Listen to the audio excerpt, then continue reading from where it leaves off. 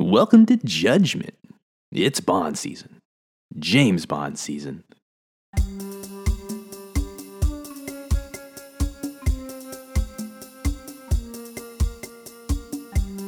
Be fair warned, we discuss these movies in depth.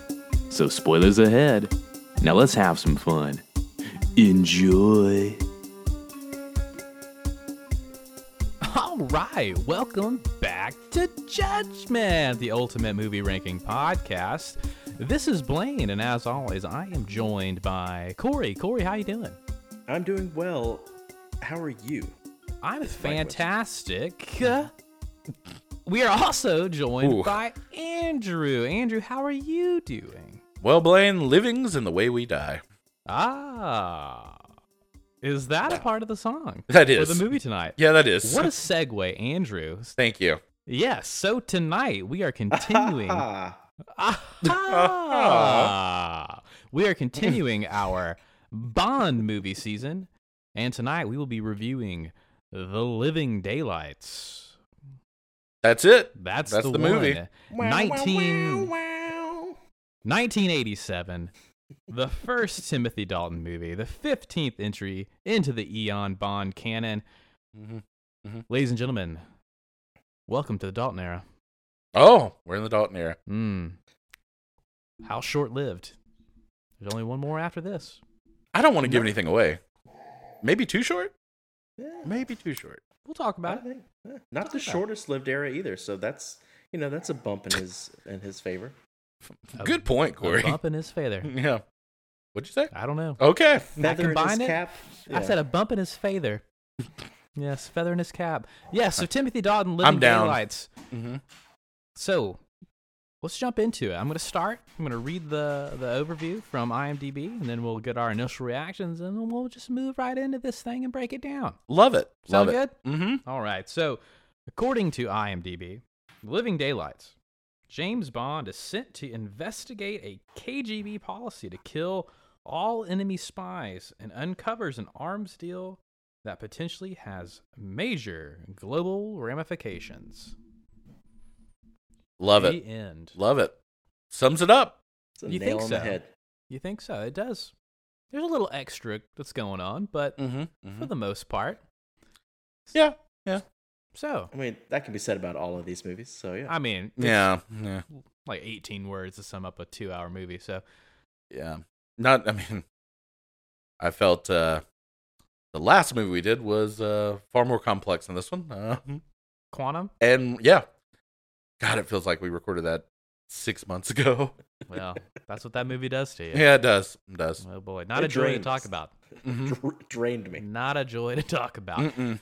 So, let's not dwell in the past with that piece of shit. Let's move right on Please. to this one, which was a market improvement, I will say. Yeah, I agree. So, before we jump into the scene by scene, Corey, let me know your initial thoughts. So my initial thoughts are, I liked it.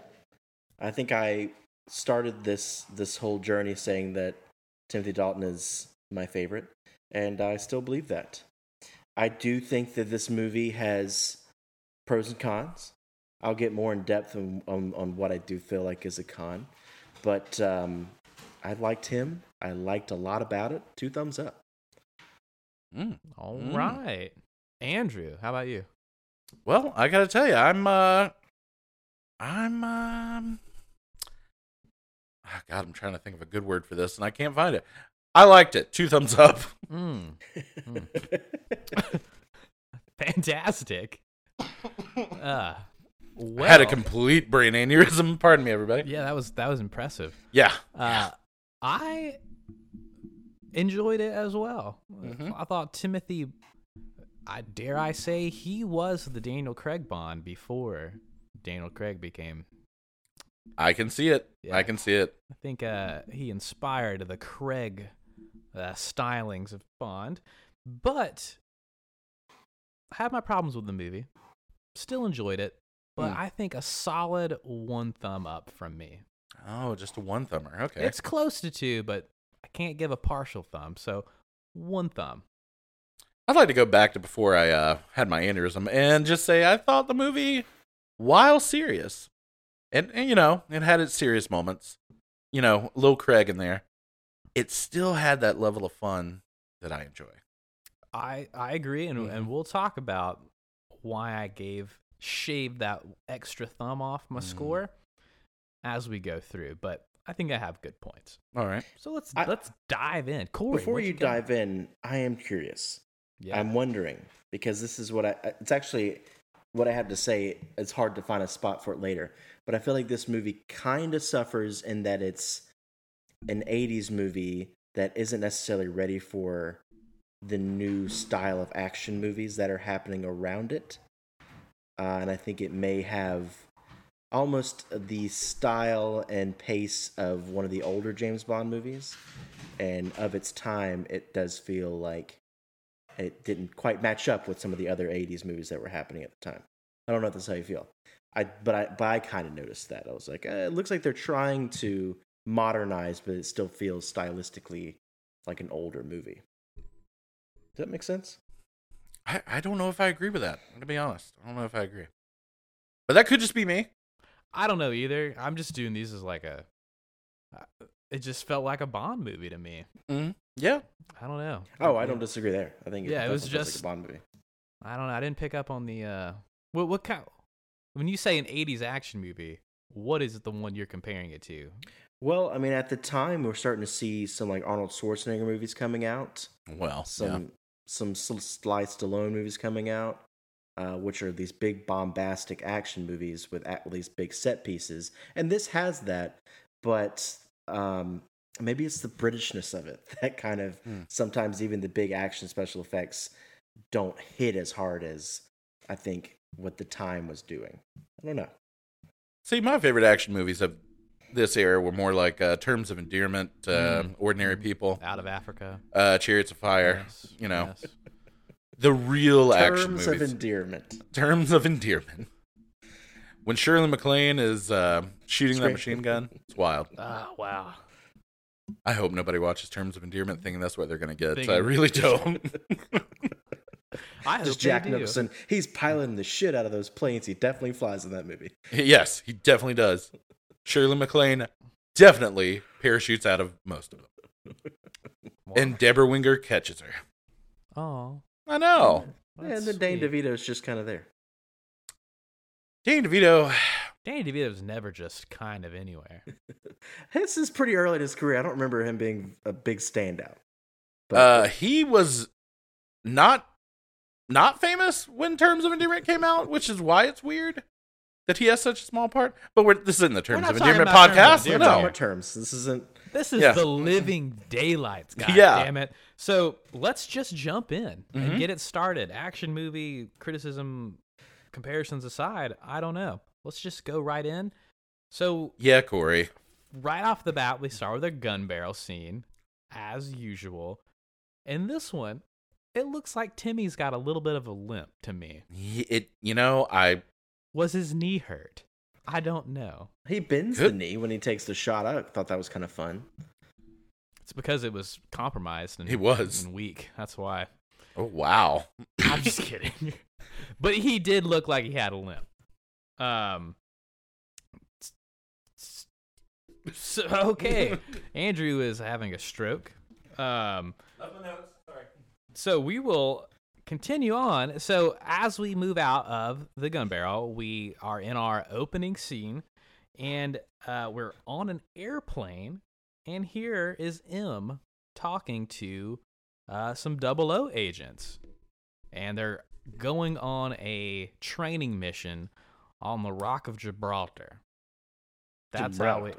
The Rock of Gibraltar. We're giving that B. Oh, yes. The Gibraltar. Does it say that? Does what say what? The Rock of Gibraltar. That's 100% where they're at. Okay. Might not have been paying attention to that part. That's my bad. I missed that too. Maybe Blaine just knows what the Rock of Gibraltar looks like. I do. Oh.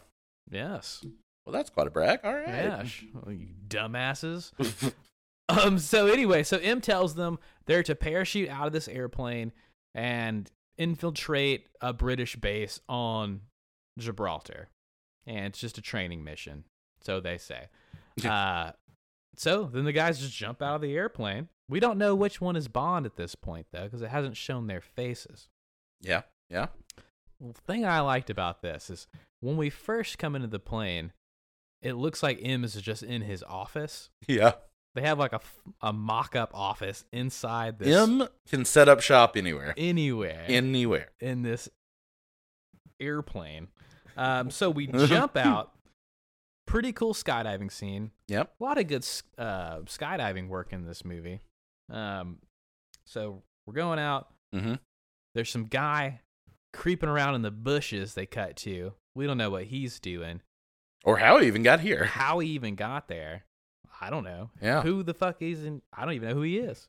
Or how he plays into the rest of the movie. No idea. Do we know? Yeah. Well, I mean, yeah. he does the thing, but who's he working for? He's working for Whitaker. Was it confirmed? Yeah. The little note that he sends down has the phrase on it. Spion him. Yeah, spion him. So he's one of his agents. Spion him. Starts killing the agents. So that's their calling card. Okay. I get it now. That makes sense. I guess so. So this guy is on the ground.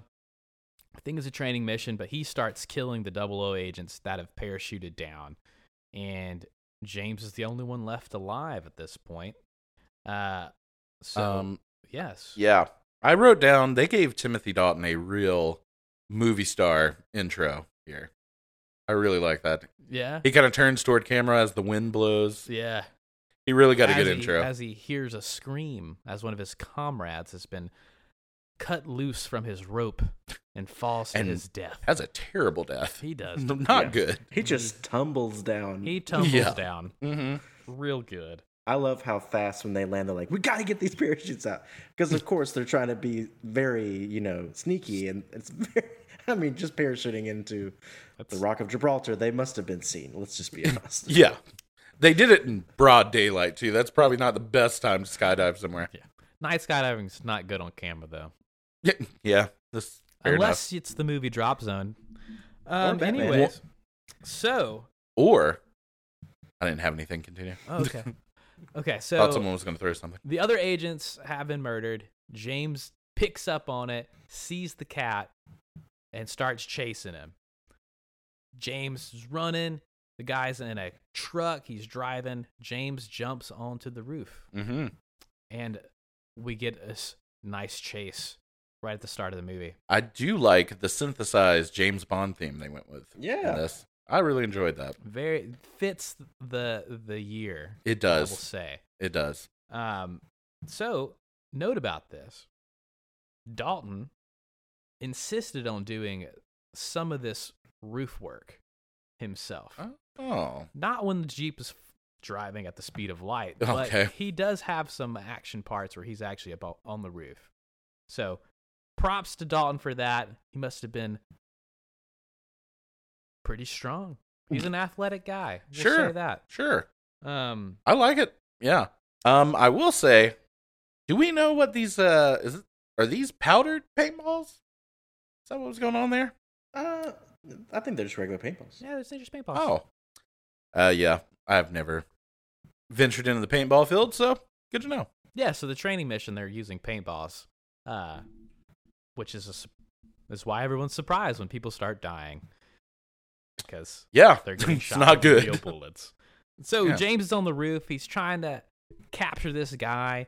There's obviously a bunch of explosives in the back of the truck.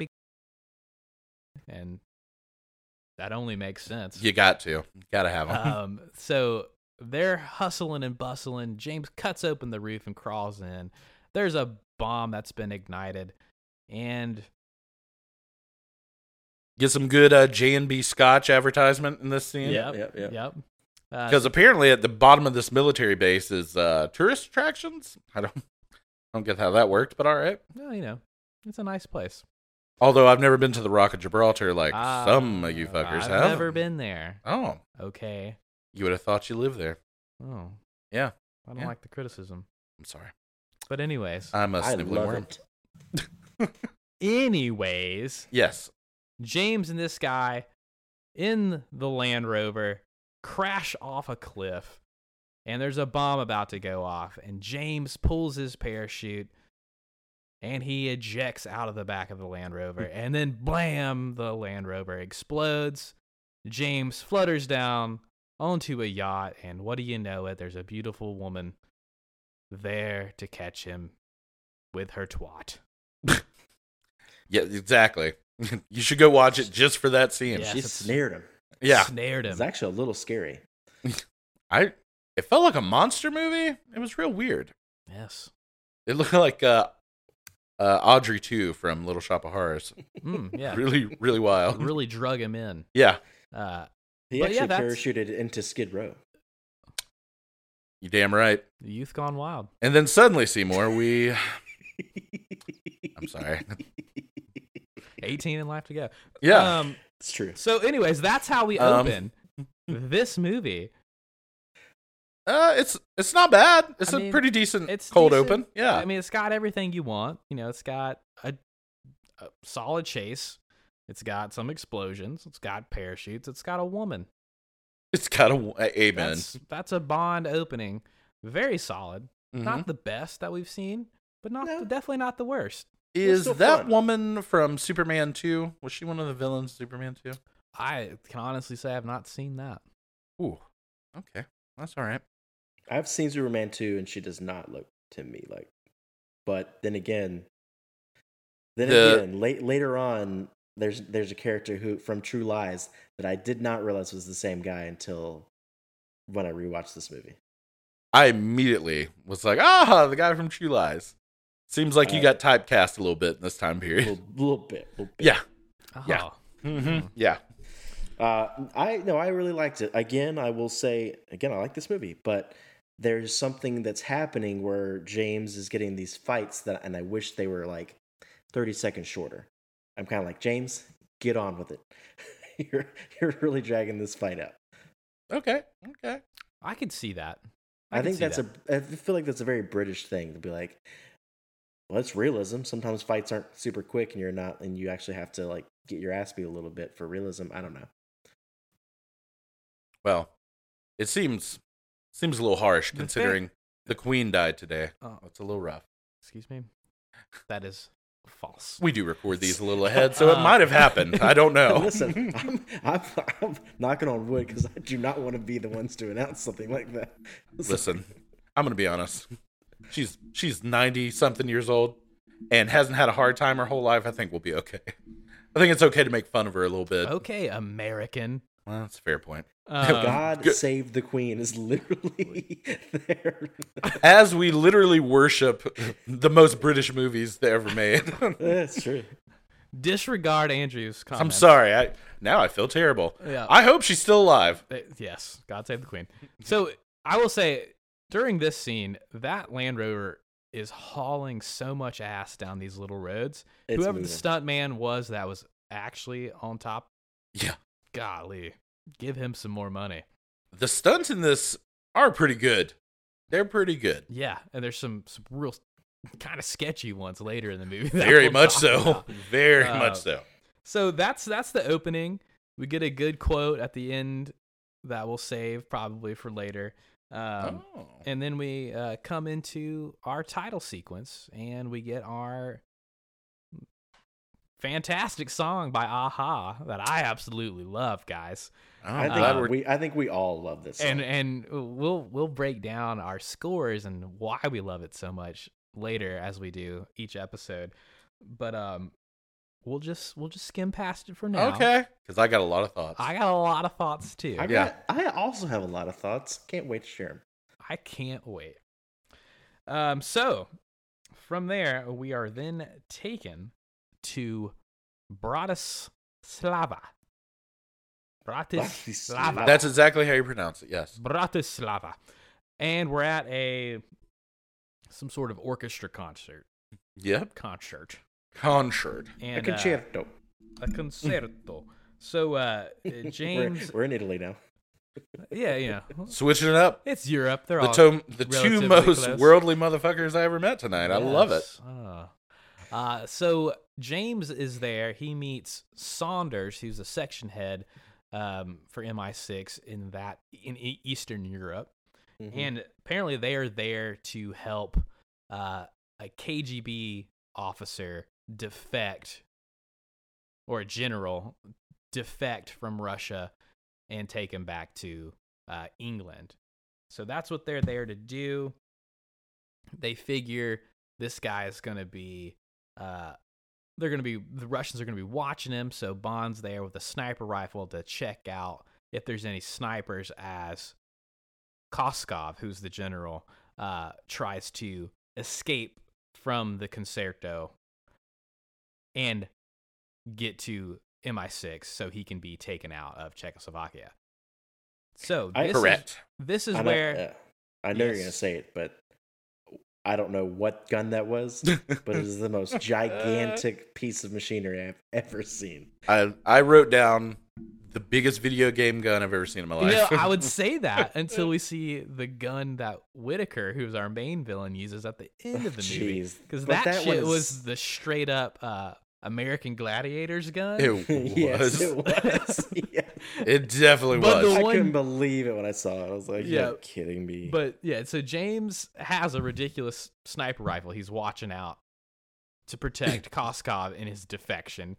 And this is where he sees our Bond girl, Kara, for the first time. And she's got a sniper rifle, and it looks like she's the one that would be taking out Koskov. It's all a big ruse, but that's how we see her for the first time. I really liked him in Saunders in the scene. Oh yeah, he pretty much cucks Saunders. Oh, for sure. the whole movie. Yeah, the whole movie. The whole movie. No, I thought I recognized Saunders, but I looked him up and no, I couldn't recognize the thing he was in. No. But he just me either. looks familiar. He's just got that vague ass British face, man. Yeah.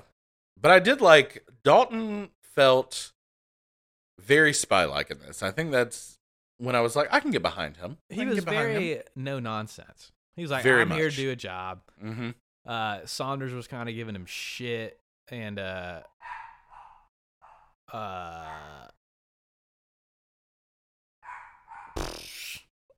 James wasn't having it.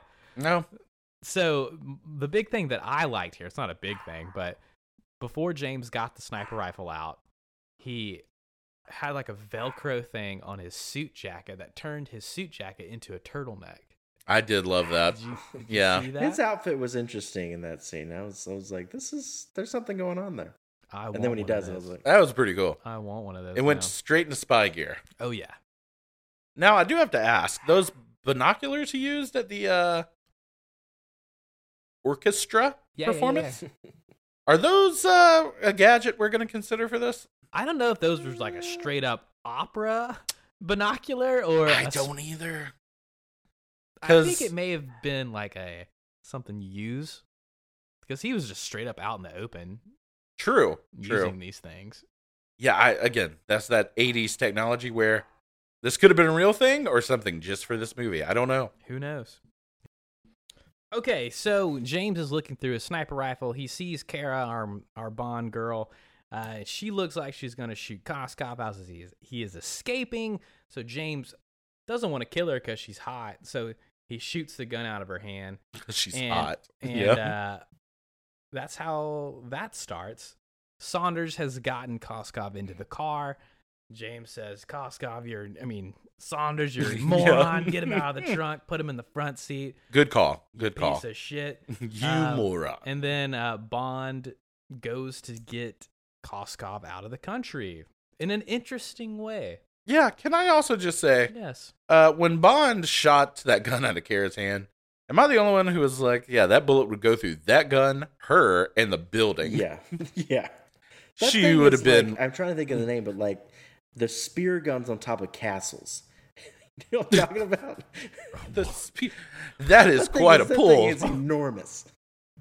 You know, It was a Halo gun. It was crazy. It was at a Halo for sure. Yeah, Ugh. it was a big ass gun. Also, did But we when he mention- shows the bullets, it was like, okay, well that would have 100% killed her and probably 3 people in the apartment next door. Nah, James is too good. He knows what he's doing. Yeah, he did it. He aimed it just perfect.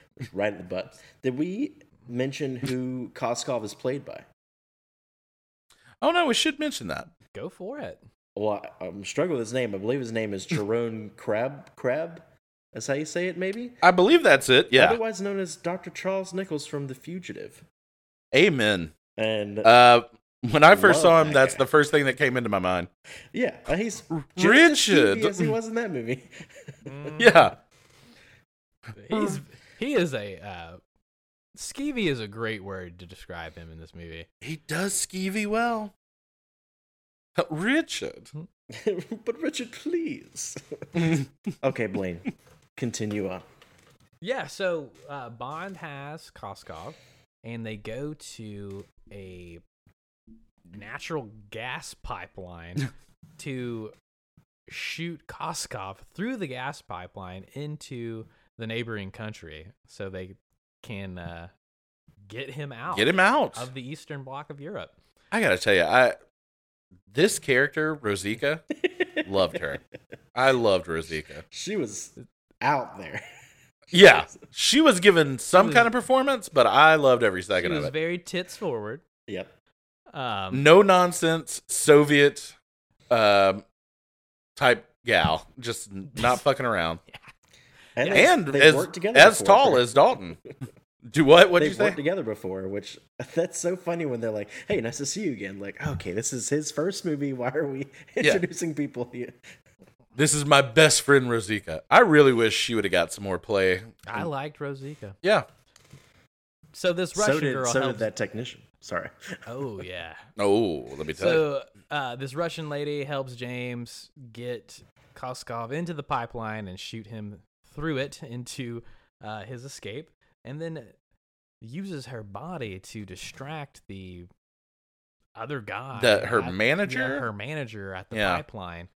That's a very American one. Yeah, her manager. Her manager. I The don't know, nighttime supervisor. The foreman.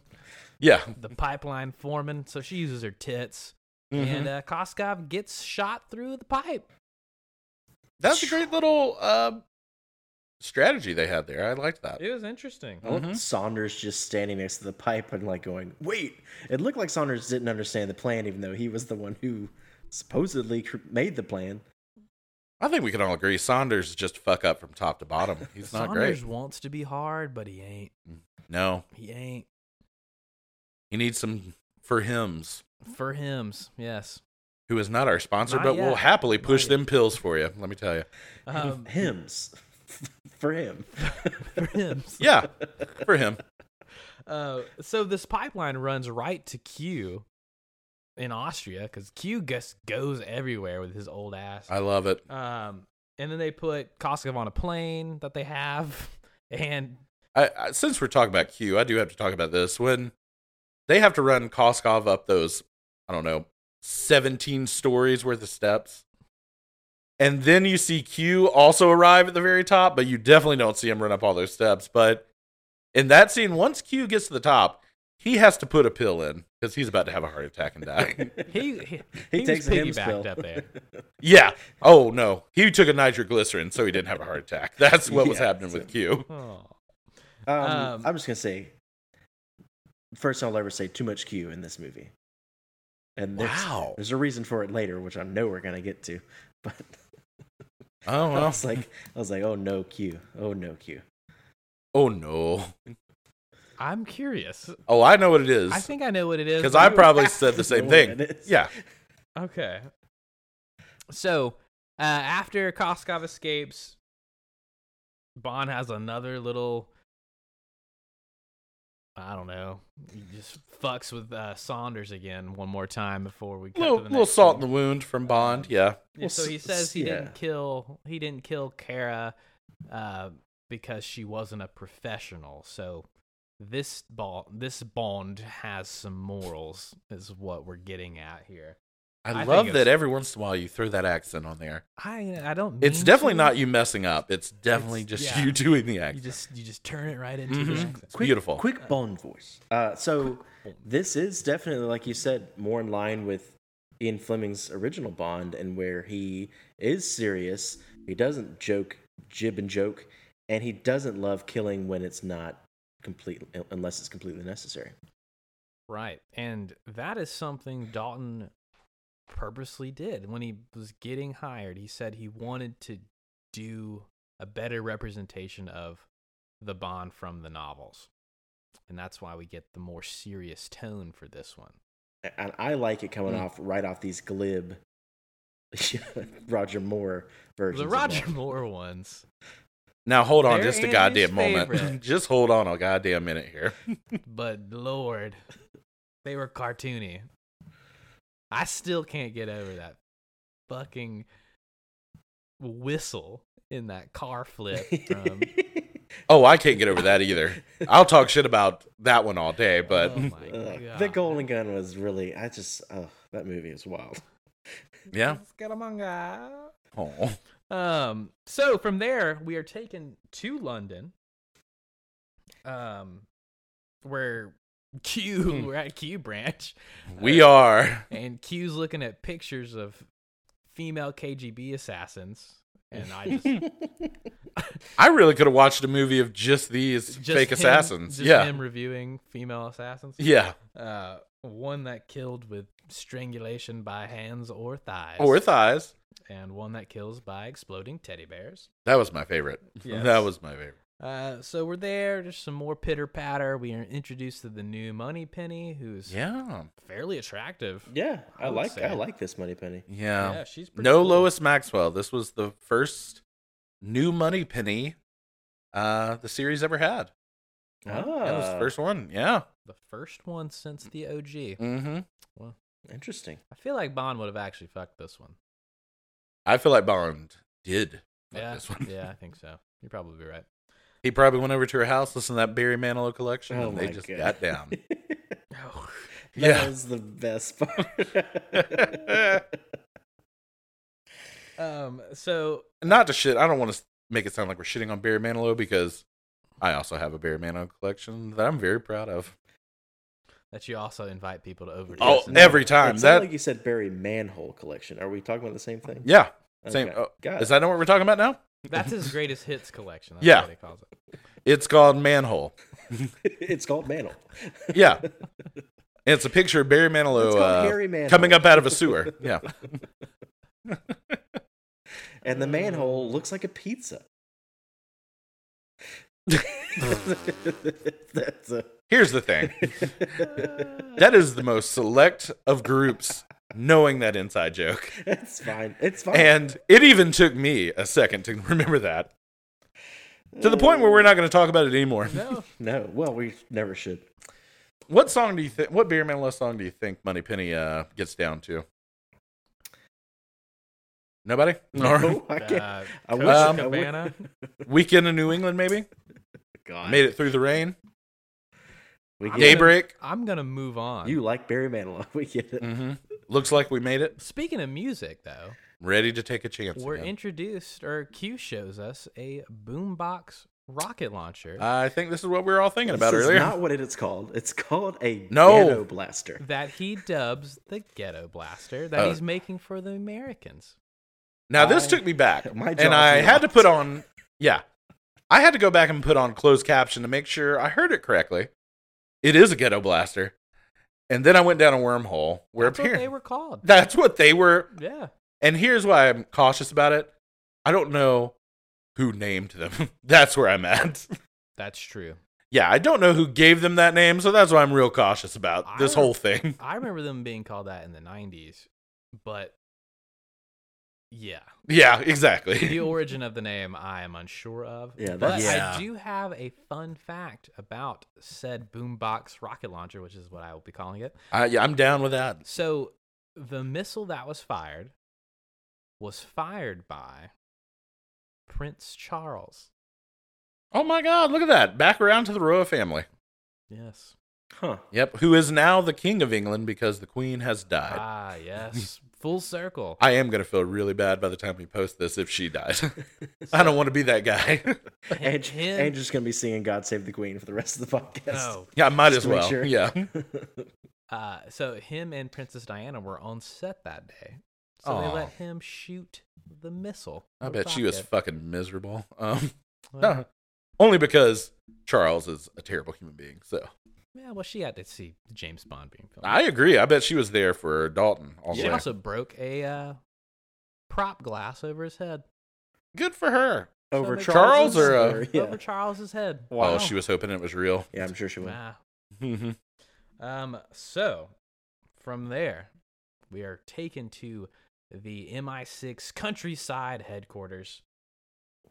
And before we get to the MI6 parts, we see a milkman or introduced just doing his job.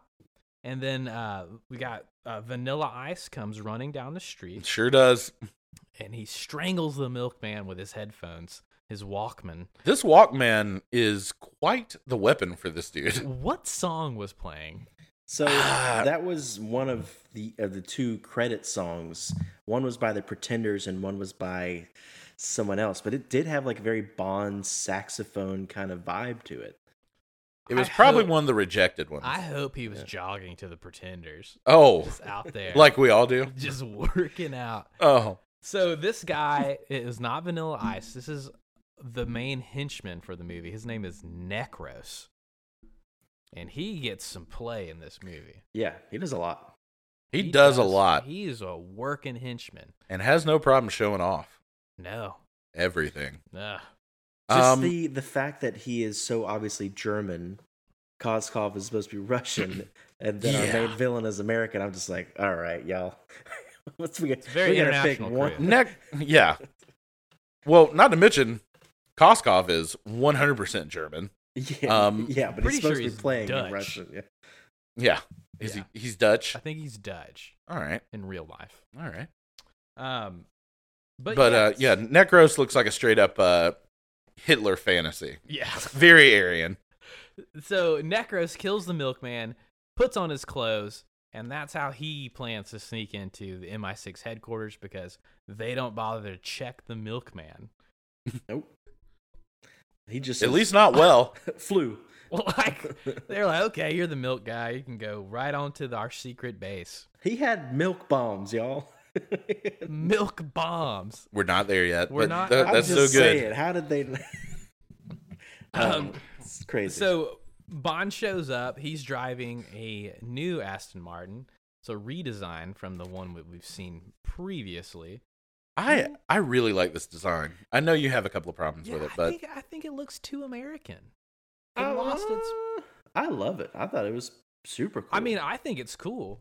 I'm just saying it doesn't look very Aston Martin-y. This is it does have an V8 American design. Volante, is that what it's called? Yeah, whenever you throw a V8 in it, you're like, they're Mhm. trying to Well, appeal to the American audience. I mean, Yeah. well, it looks like a, I don't know. It's still dope, no doubt. Yeah. it's got 100%. like kind of some vet influences there. Yeah, it's just Mhm. big. Yeah. It's just Yeah. But it's cool. So Bond shows up. He drives up to the base.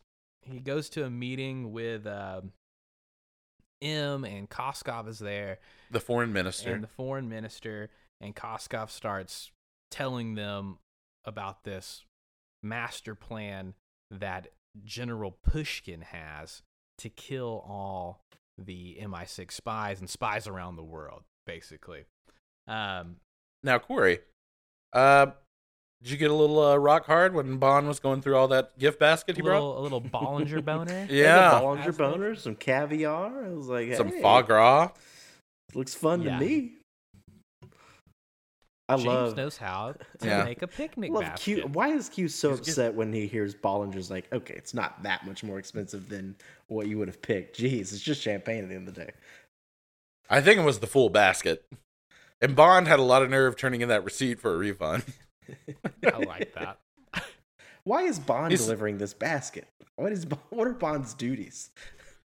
Well, he knows this- Why don't you go pick up Yeah. the gift basket? You can take care of that, right, bud? Yeah. You know, this guy really hates all our food here. Could you get him something he might like? I'm on it. Gonna head to Harris right now. I'm on the way anyways. Yeah. I'll pick it up. No worries. Mhm. So we get that plan. We hear General Pushkin's name for the first time. We think he's going to be the big bad guy. And then we see Necros at it again, sneaking around doing milk things, and then he chokes out another guy with his headphones. He loves it. It's his favorite weapon. And you know what? Right after this, I think we get the best fight of the movie. I don't disagree with you. And it's with just a random guy. Yeah, I, it gotta this, put a up fight. butler.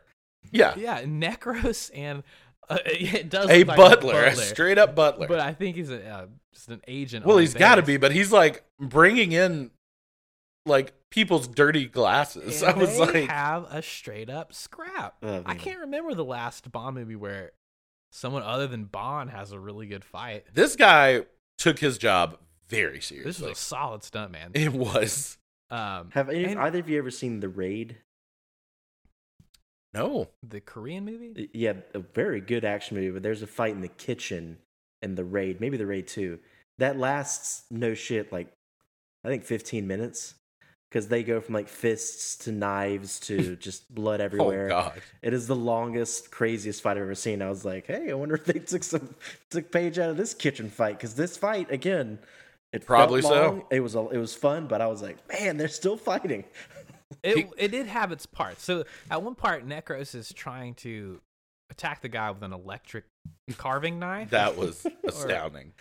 I don't know how those work, but when he unplugged it, like he was making a real big effort to unplug it. But isn't it still just a knife afterwards? Yeah, you could stab somebody probably.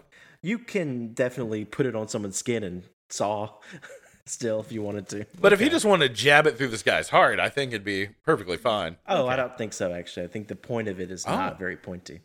That's what I was wondering. There's a real effort to unplug it, but I was like, is it still just Yeah. a knife? He's like, ooh, don't cut me. It's like an escalator not It's working. a slicer, not a stabber, for sure. Ah, Well, yeah. that's shitty. I will say in the 80s, the electric knife gets a lot of play. It was like one of those brand new inventions, I guess, where they were like, isn't this great? Look at I this. remember playing with one. I remember. Okay. I remember using one as a child. Interesting house you lived in, Corey. I just don't understand how people thought it was better than a regular. I mean, it's like your whole hand Oh, is shaking. God. The blade is like, it's like a jigsaw that's been like thrown down a hill. It is so wobbly. I don't understand it. I've never Well, fuck understand how that. people, like, I don't see them around very much anymore. No. Maybe, Oh, no. maybe they didn't have the staying power. I think people said, you know what? Well, we can go back to the old way. This isn't really doing too much. So after the good fight, Necros hits this jujitsu butler with a pan and ends the fight, and then starts tossing these milk jars all around the place and just That exploding everywhere. Maybe this was me. When he threw that first one, I did laugh out loud because I was not expecting that at all. Now just when he picked it up, I was like, okay, he's no way he's just throwing milk at somebody. There's got to be something in there. So I kind of knew something was, but just like if there was just milk, that'd have been so good. I would He's have Oh, died. man. He's just throwing jars of milk at people. Get away from me. So all this chaos is going on. Necros grabs Koskov in the amidst the explosions, and okay, so you're like, oh, this is a KGB agent coming to take Koskov back to Russia. That's what they want you to think. So, This ruse is really thought out. This is a they very really ruse plotted ruse. So Necros gets him out. Ambulance helicopter comes, and the first of many times that they impersonate doctors to get onto flying implements. At occurs. least, what, 3 or 4 times in this whole movie? I think so. It's He really loves playing crazy. doctor, man. So they get Koskov on the helicopter and they take him.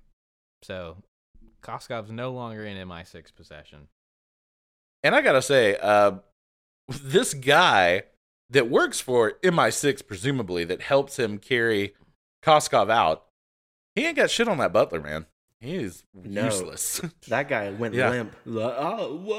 I was like, do anything. Scream. Yeah. Do something. Didn't do a thing. I think he's more to blame than anyone in this whole situation. I almost thought he might have Uh-huh. been in on it, man, the way he was doing nothing. No effort. Yeah. No effort. No.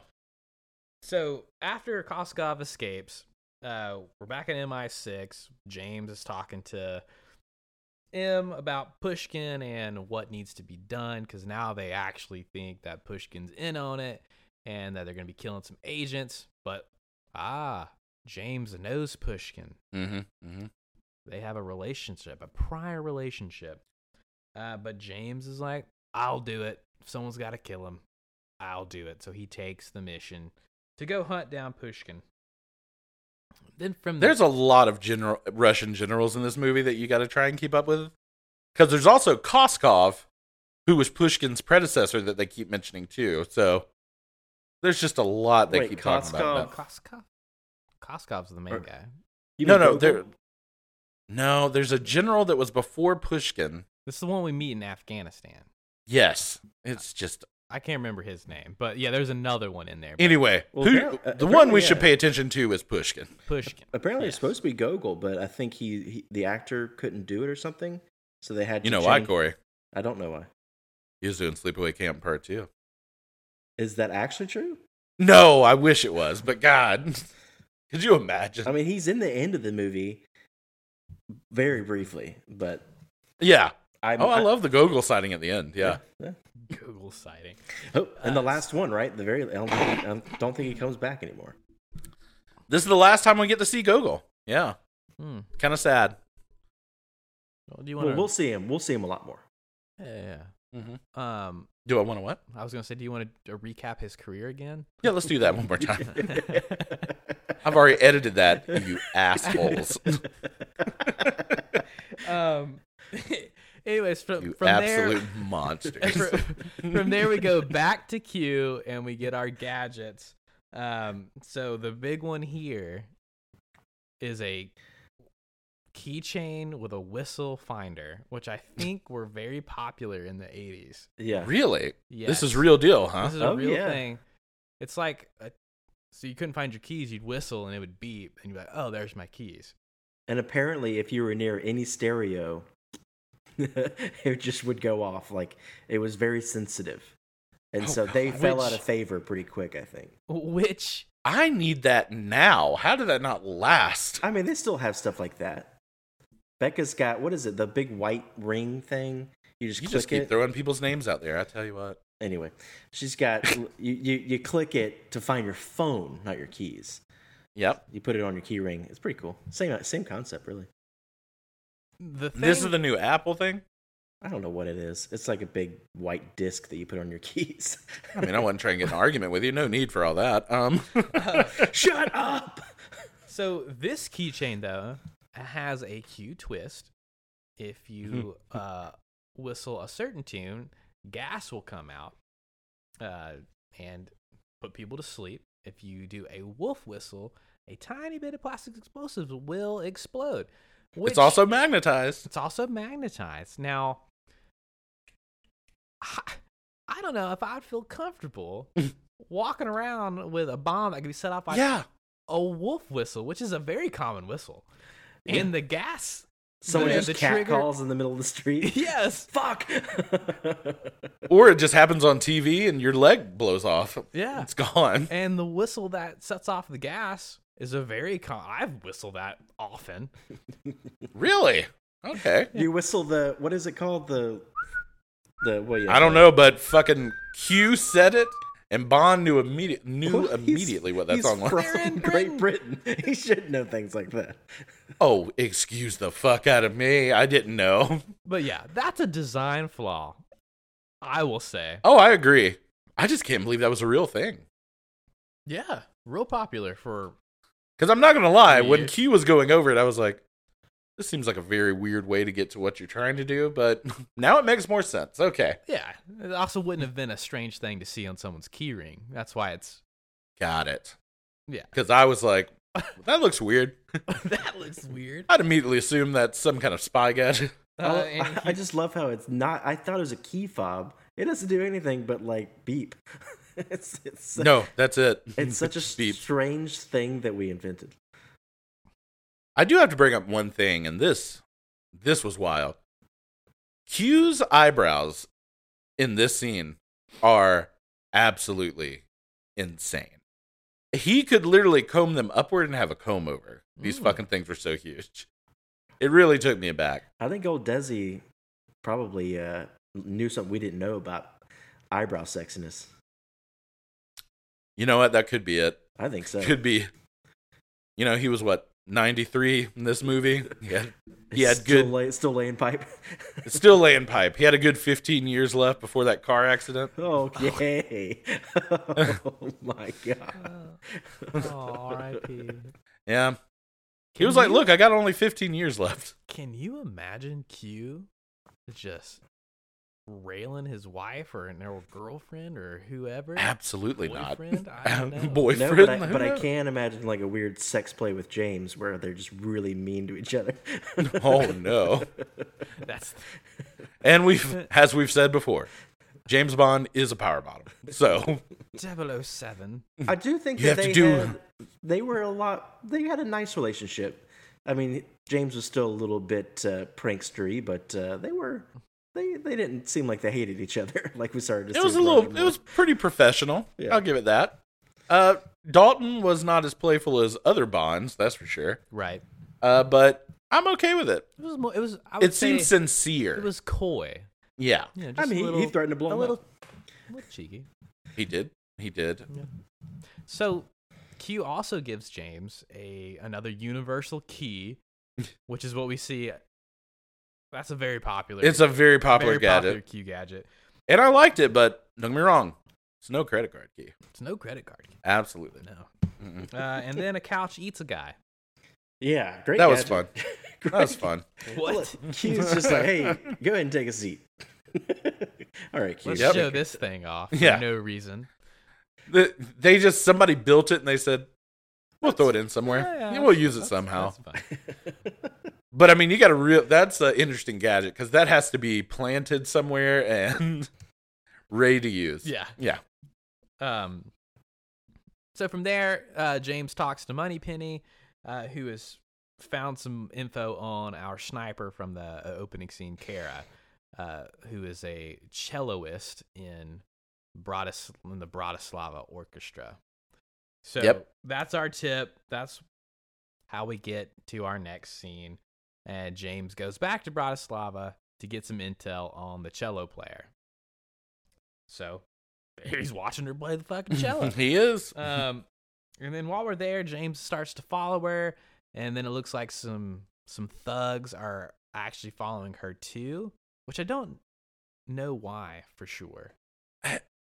It's Pushkin. Yeah. James sees Pushkin and his like cronies, and they take Kara off of a tram and take her somewhere.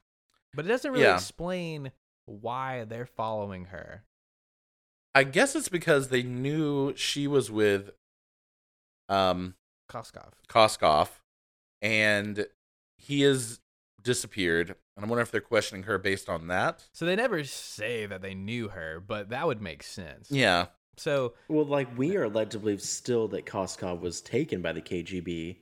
So, in theory, if you look at it from that view, they were trying to question her. Maybe he wasn't breaking or something. But in reality, he probably was going to question her because of the misallocation of the funds. All fair. Yeah. yeah, it's a good point.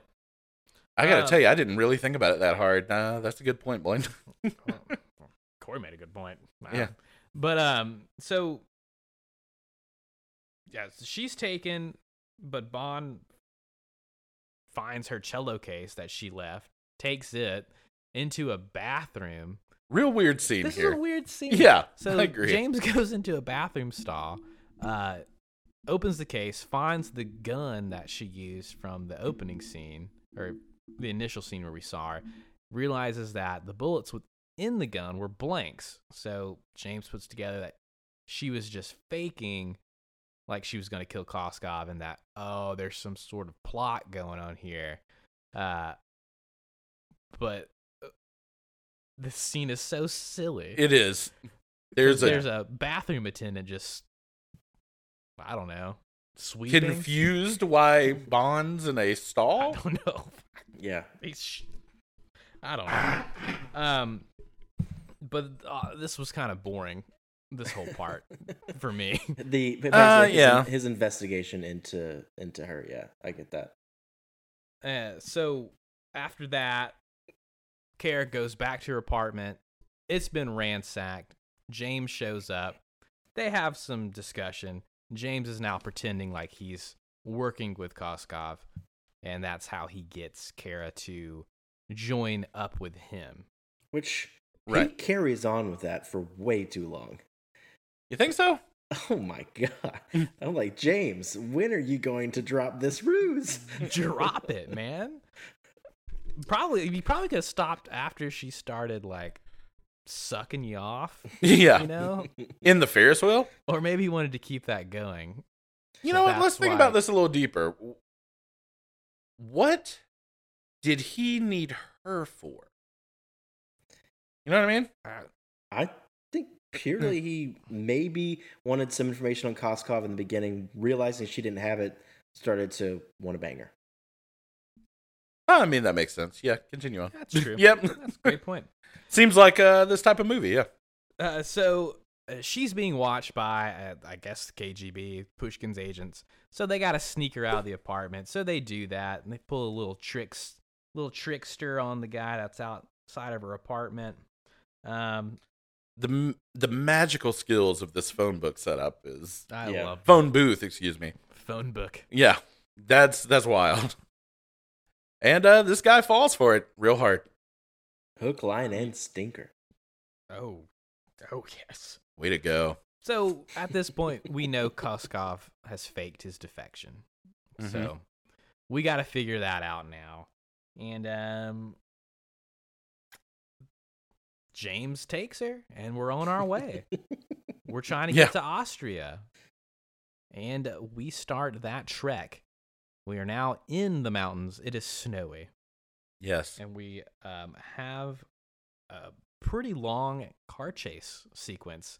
I love this entire action sequence, to It's be honest with you. it's solid. Mhm. We show off a lot of the new Aston Martin's gadgets. We start off with lasers It's chopping got a the fucking police laser. Yeah. car, in half. Mm-hmm. We shoot some missiles, blow up a barricade, a blockade. We get onto a frozen lake. I gotta tell you, that missile to that truck was a really cool effect. It looked good. I don't know how they did that, to be honest. They shot a missile at a truck. I mean, that's the best I could come up with, but it was great. I mean, obviously, this is 87? Yep. Uh-huh. Yeah, CGI is not even a thing, so that's a good practical effect. And I would also argue that a lot of those extras could have gotten really hurt by that. 17 people died in this movie. It seems right. Yeah. For 1987, yeah. Yeah. Mm-hmm. So another thing, this is the most decked out Aston Martin that I think we've seen. I agree. It has a heads-up display in the windshield. It sure does. I was like, yeah, that's very Top Gun of them. Yep. So we're still chasing. I didn't understand this. James drives at the speed of light into like a shed Yep. that's on the lake. But he doesn't bust out through it. He takes it with him. He takes the shed with him, Well, this is but then where bust out through it. it's like it's almost as if, and this feels very much like some of John Glenn's other movies, there he has to have some sort of zaniness. Because this scene ends pretty zany. That you're like driving a barn and then you're riding a cello case. And I was It felt very much like, did John Glenn direct Moonraker? no, he did do Octopussy though. Yeah. Okay, but it felt very much like, it's a little less ridiculous than the gondola being driven around. It's Italy, less ridiculous for but sure. It's still silly. But see that, and this might surprise you guys. I really like those parts. I mean, really. I know you do. I know you Oh do. yeah. So like Corey says, they drive the Aston Martin, it wrecks, but they have to keep going. So they open Kara's cello case and use it to sled down the mountain as they're being chased. I really liked it. by Rush. That It's was just fun. me. It's fun. It is it's fun. But at this Um, point, we have found out that is a Stradivarius, The Lady Rose. the most expensive like instruments you can own. Yeah. So That's why when Do we know at that point? That's I think she or is says it it the in the next scene? car. I think she says it in the car. I thought. yeah. okay. Yeah. Yeah, I well, we can talk about it when we get to the car, but Stradivarius is quite expensive, like Corey said, and when later on when Saunders said that Whitaker bought it for $150,000, I was like, oh, that's real low. That's Yeah, real it's low. Eighty- Not 87 what it now would inflation. be ridiculous. Mhm. And when Yeah. if you get a bullet in the Stradivarius, you can't fix that. That's not. No. That's Oh, but she played it just fine. She And she did. there was was just a like she was bullet. just like, Yeah. and also he's like using it as I don't know what you call that as like the. Steerings. A rudder. I Oh, was there you like, go. A rudder. What is he doing? That is, it was driving me nuts. Yeah. So that's how they escape into Austria via a cello case. But yeah, so they really showed that car off. Let me try to go through all the things. Okay. Lasers, Mm-hmm. missiles, Yes. heads-up display, Mm-hmm. jet engine, Bulletproof windows. bulletproof windows, Ice wheels, right? Did it have spikes in the wheels? spiky ice wheels. Mm-hmm. Is that it? The sled comes Oh, out. yes, the Yeah. skis. Yeah. It is a And decked a out- self-destruct button. Souped up. Does it have a self-destruct button? That's what he pushed, and it blew up. Wow, it does. Yeah. Yeah, so that car had to weigh like 27,000 pounds with all that gear. Yeah. But really cool stuff. Mm-hmm. So I we agree. escape into Austria and then have about 15 minutes of just boring as fuck, in my personal opinion. Okay. Maybe you guys feel differently. Oh, shit. Never mind. Oh, okay. Never mind. I apologize. I got ahead of myself. I was gonna say we're in Tangiers. We're in Tangier. I was jumped ahead to Austria. Ah. So yes, I apologize. We go to Tangier, Morocco. We're at a lovely estate on the water, Beautiful. Beautiful. and Pushkin is there to meet with Brad Whitaker, Mm-hmm. who is an arms dealer, American. American arms dealer, and we are at his house. And as we we come in, he's got wax figures of famous conquerors, dictators, Yeah. military leaders. military leaders. Famous horrible military leaders. I don't remember. I think they were all like pretty bad dudes from what I. Well, there was also one of Hitler. So There was Hitler, but I saw Napoleon and Caesar in there. which- yeah, they were there. well, You could argue that they were not great. They're not the best, Not- No. but no. Hitler is unequivocally not someone you want to have a. I think Genghis statue Khan was of. in the background. Like it was conquerors for sure. Yeah, And we should probably also mention every one of these wax figures had Brad Whitaker's Yeah, face. yeah, yeah. Yes. That was the worst They part. and he's standing amongst them. Yeah. And- My note was I feel like this is something Trump has in one of his homes, oh God. especially the Hitler one. Oh my He has his God. own Hall of Presidents, but they're all his face. They're all his face. This is George Washington. Yeah. But yeah, so this is how we are introduced to Brad Whitaker, who I'm gonna say is the main villain of the movie. I think for purposes we have to say just we have to say. I agree. And Whitaker here is played by Jodan Baker, who is in Goldeneye Less than what? A decade later, he gets to be another character. as a CIA operative that helps James. Yeah. and Tomorrow which is- Never Dies. He's back in that too, right? Yeah, Yeah. he makes multiple appearances as a good guy. So we hear Pushkin is speaking with Whitaker about an arms deal that Whitaker was supposed to be supplying the Russians with these fancy new weapons. But Pushkin calls Whitaker out for basically not doing what he's supposed to do and wants to cancel the deal. And he demands the money he gave them back. So, And I gotta say, I really like. This is Jonathan Rhys Davies. I believe. John Rhys Davies, I love him. Yeah, I do too. wish he would have been the main bad guy. I Yeah. could have used some more. He played I wanted a lot of him. Yeah. he played villainous roles, I believe. Also Gimli, notably. And also Sala from He Indiana was Sala. Jones. Yeah.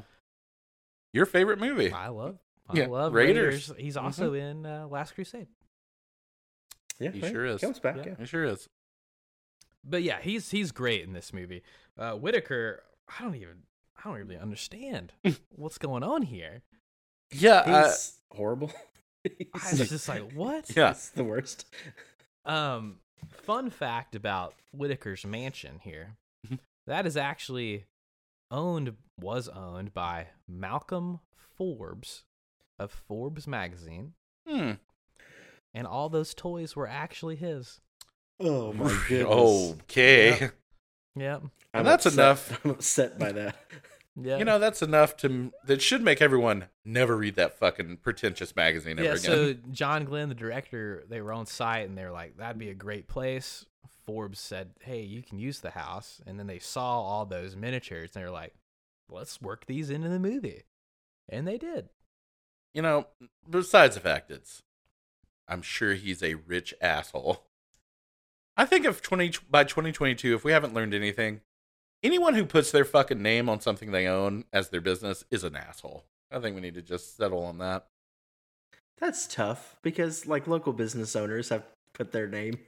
I'm not talking about what about Jim's like Hardware. I'm talking about Forbes magazine. What about Newman's Own? That all goes to charity. Well, you asshole. That's fine. That's fine. Yeah, I don't mind that one. What about Tom's shoes? Oh, Tom's a real asshole. There's Tom's examples. a dick. But I see what you're saying. Yeah, we get it. By the way, I see what you're saying. Bert's a great guy too. What do you feel about Ernie? Bert? Oh, that queen? I have nothing to say about him. So from there, we are then taken to the boring part.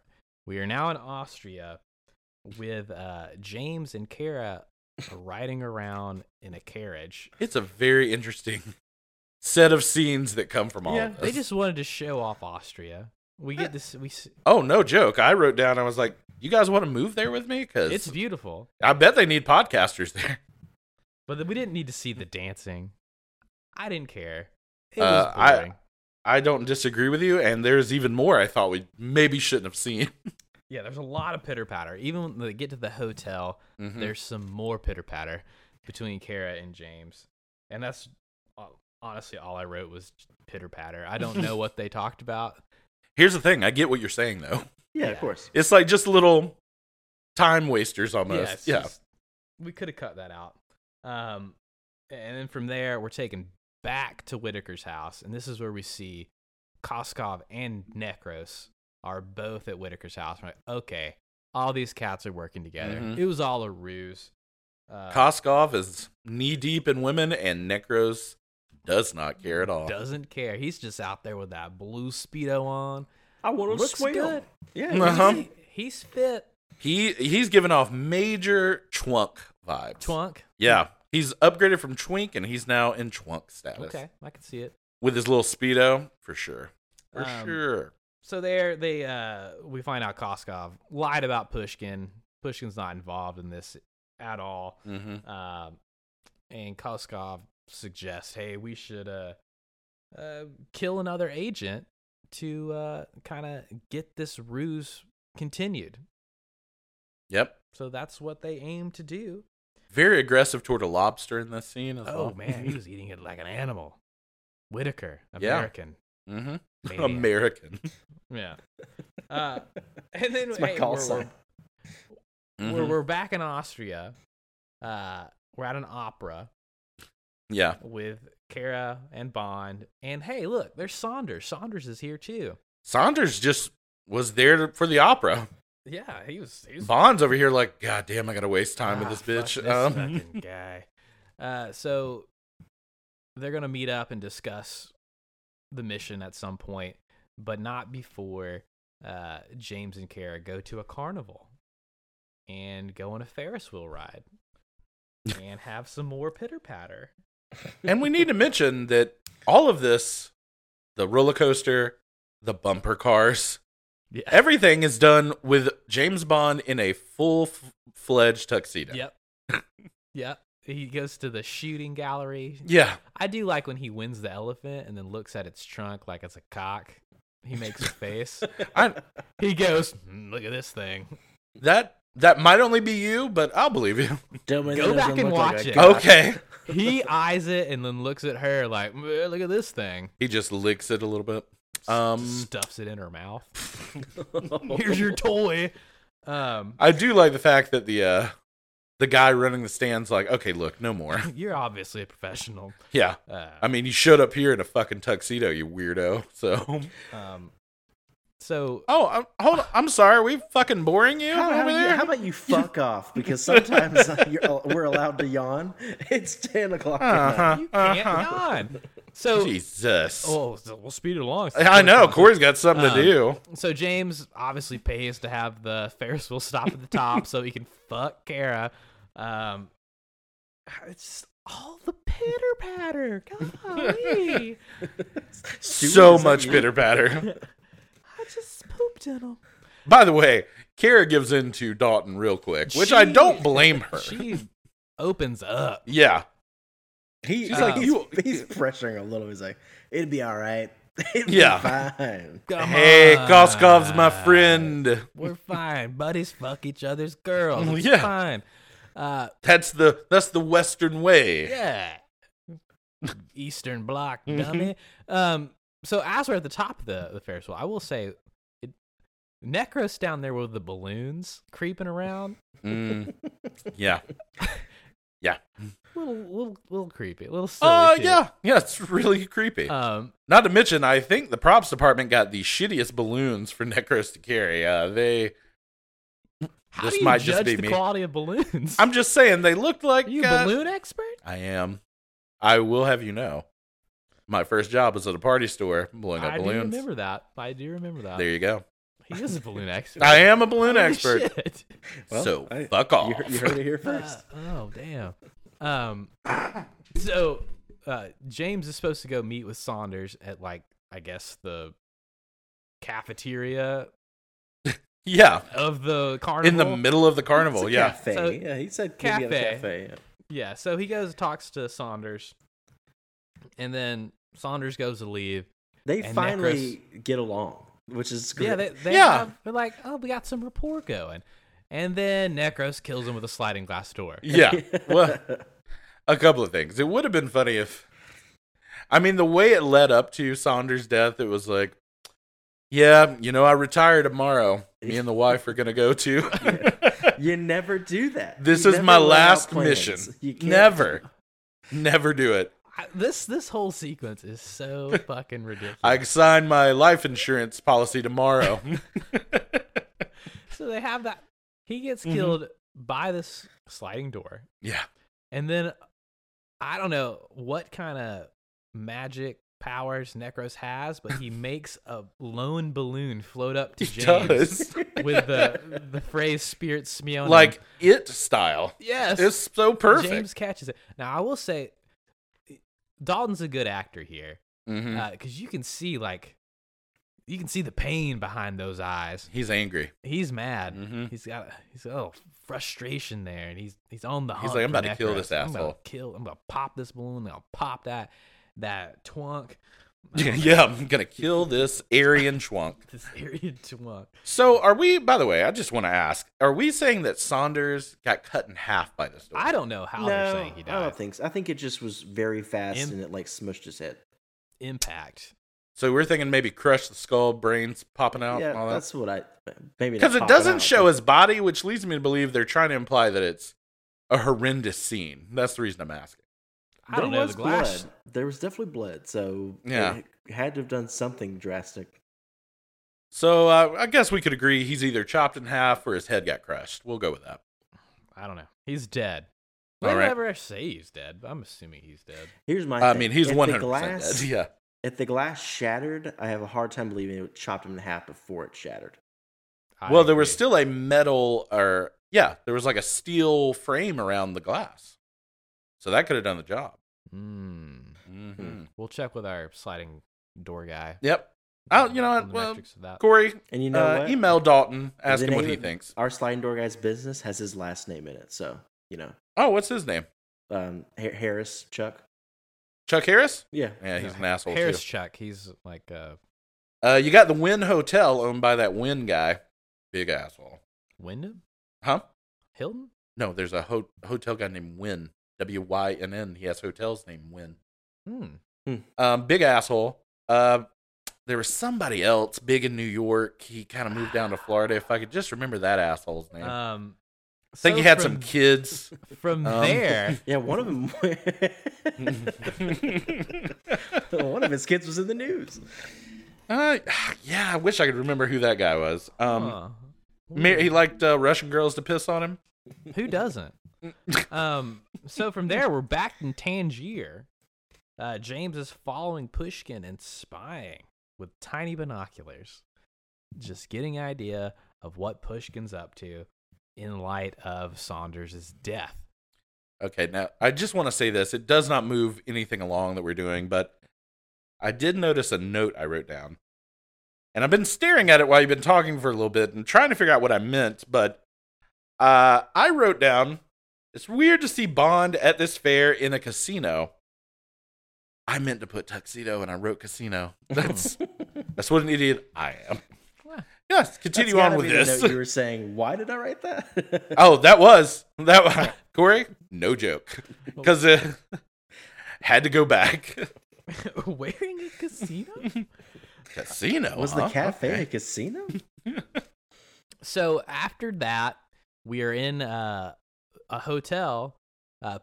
Pushkin is going to go see his lover. Mm-hmm. I don't know. He's bringing her flowers. But James is in there. He ruins things, throws Pushkin down, threatens him, tries to get some more information.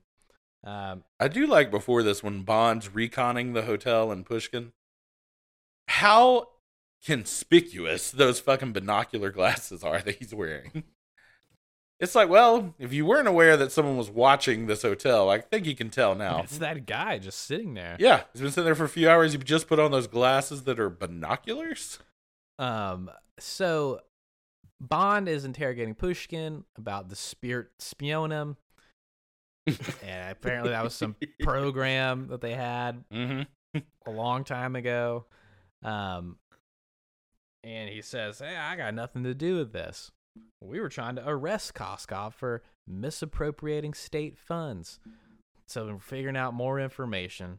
And I gotta say again, Dalton gives a great performance in this. In this scene, this hotel room scene. A little aggressive. I will say. He's well, intense the and next he's a thing he little does- too aggressive. Yeah, for Yeah. I will say he makes an interesting choice here. This very next moment, I would After, say. yeah, Pushkin Mhm. pushes like an alarm on his watch. So one of his agents comes in.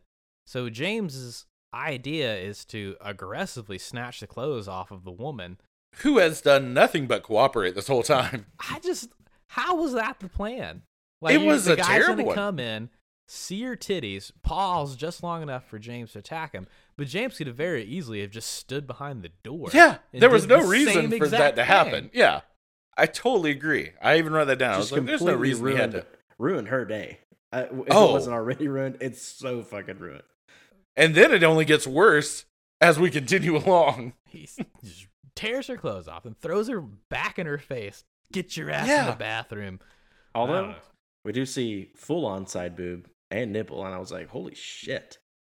A lot of that too in our opening. Yeah. Yeah, I keep forgetting that sometimes that stuff just finds its way into these PG there was movies. there was a tip Mhm. right there.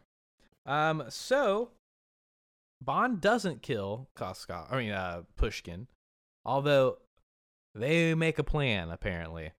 So this scared the shit out of me when I was watching it. This scene. So Bond is pointing his gun at Pushkin in the hotel room, Mm-hmm. and then it cuts to the next scene, and there's like a loud hammer, like a gavel, smacking the table, and it caught me so off guard. I don't know. You why. jumped a little I was bit? a little jumpy, but yeah. It's funny you mention that because you know what scene I jumped at? When they're walking through the carnival and that fucking funhouse thing. Oh yeah, the monster. I was just. I jumped at I that. don't know. Why is this the scariest Bond movie? Yeah. So we're at this event. We just cut to this event. Pushkin gets up to talk, and then James pops up from the balcony, just fucking John Wilkes Booth style, and shoots Pushkin. Mm-hmm. We think he shoots Pushkin in the chest right there on the stage, and then Necros pops up, and we got a chase on our hands. So they think James killed Pushkin. Police start chasing James across rooftops, and we're just running. over these roofs. Over these Over roofs. these roofs. And then James is picked up by two attractive females driving a giant red 1950s Impala in the Yeah, middle of just a- Tangiers. big. Who are these ladies? This is suspicious. Yeah. And I love after everything, they still didn't include Pushkin's lover in on the ruse. So she No. also No. thought he was killed in cold blood. Worst few days of this woman's life, by far. Golly, she's sitting there crying at his body. And then he Gets just over pretty up. quick though. She's smiling and grinning seconds later, so Yeah. she must be a little bit vapid or something. Oh, that poor girl. And can we agree? We all love Jonathan Rhys Davies, but this woman was way out of his league for sure. I don't know. Hey, Oh, okay. You know, he's literally the preeminent president, whatever they are, of Russia at the time. So The preeminent president of Russia. All right. All right. Whatever his Fucking, title is. fucking historian Corey over here. Oh, I was gonna say czar, and I was like, that's not a thing anymore. What is he called? You know what? We can move on. so preeminent presidents aside, so these girls take Bond hostage apparently, and then take him to a yacht, on which is our friend Felix Leiter. We get a Felix Leiter in this I don't movie. understand all the pretense every time like they interact.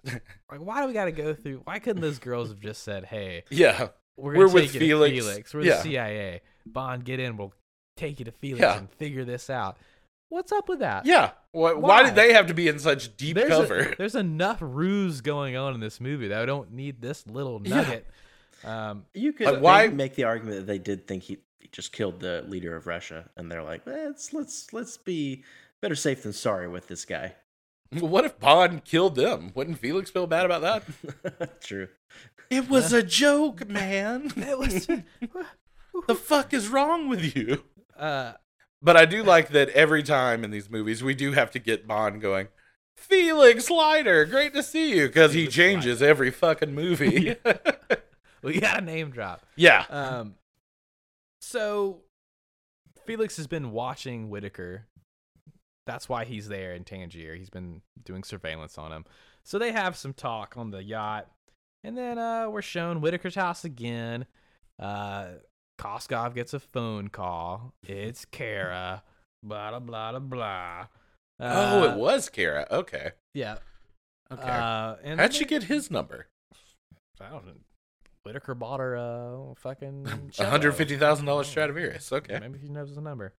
So then we're back at Bond's place, and Kara and James have a drink.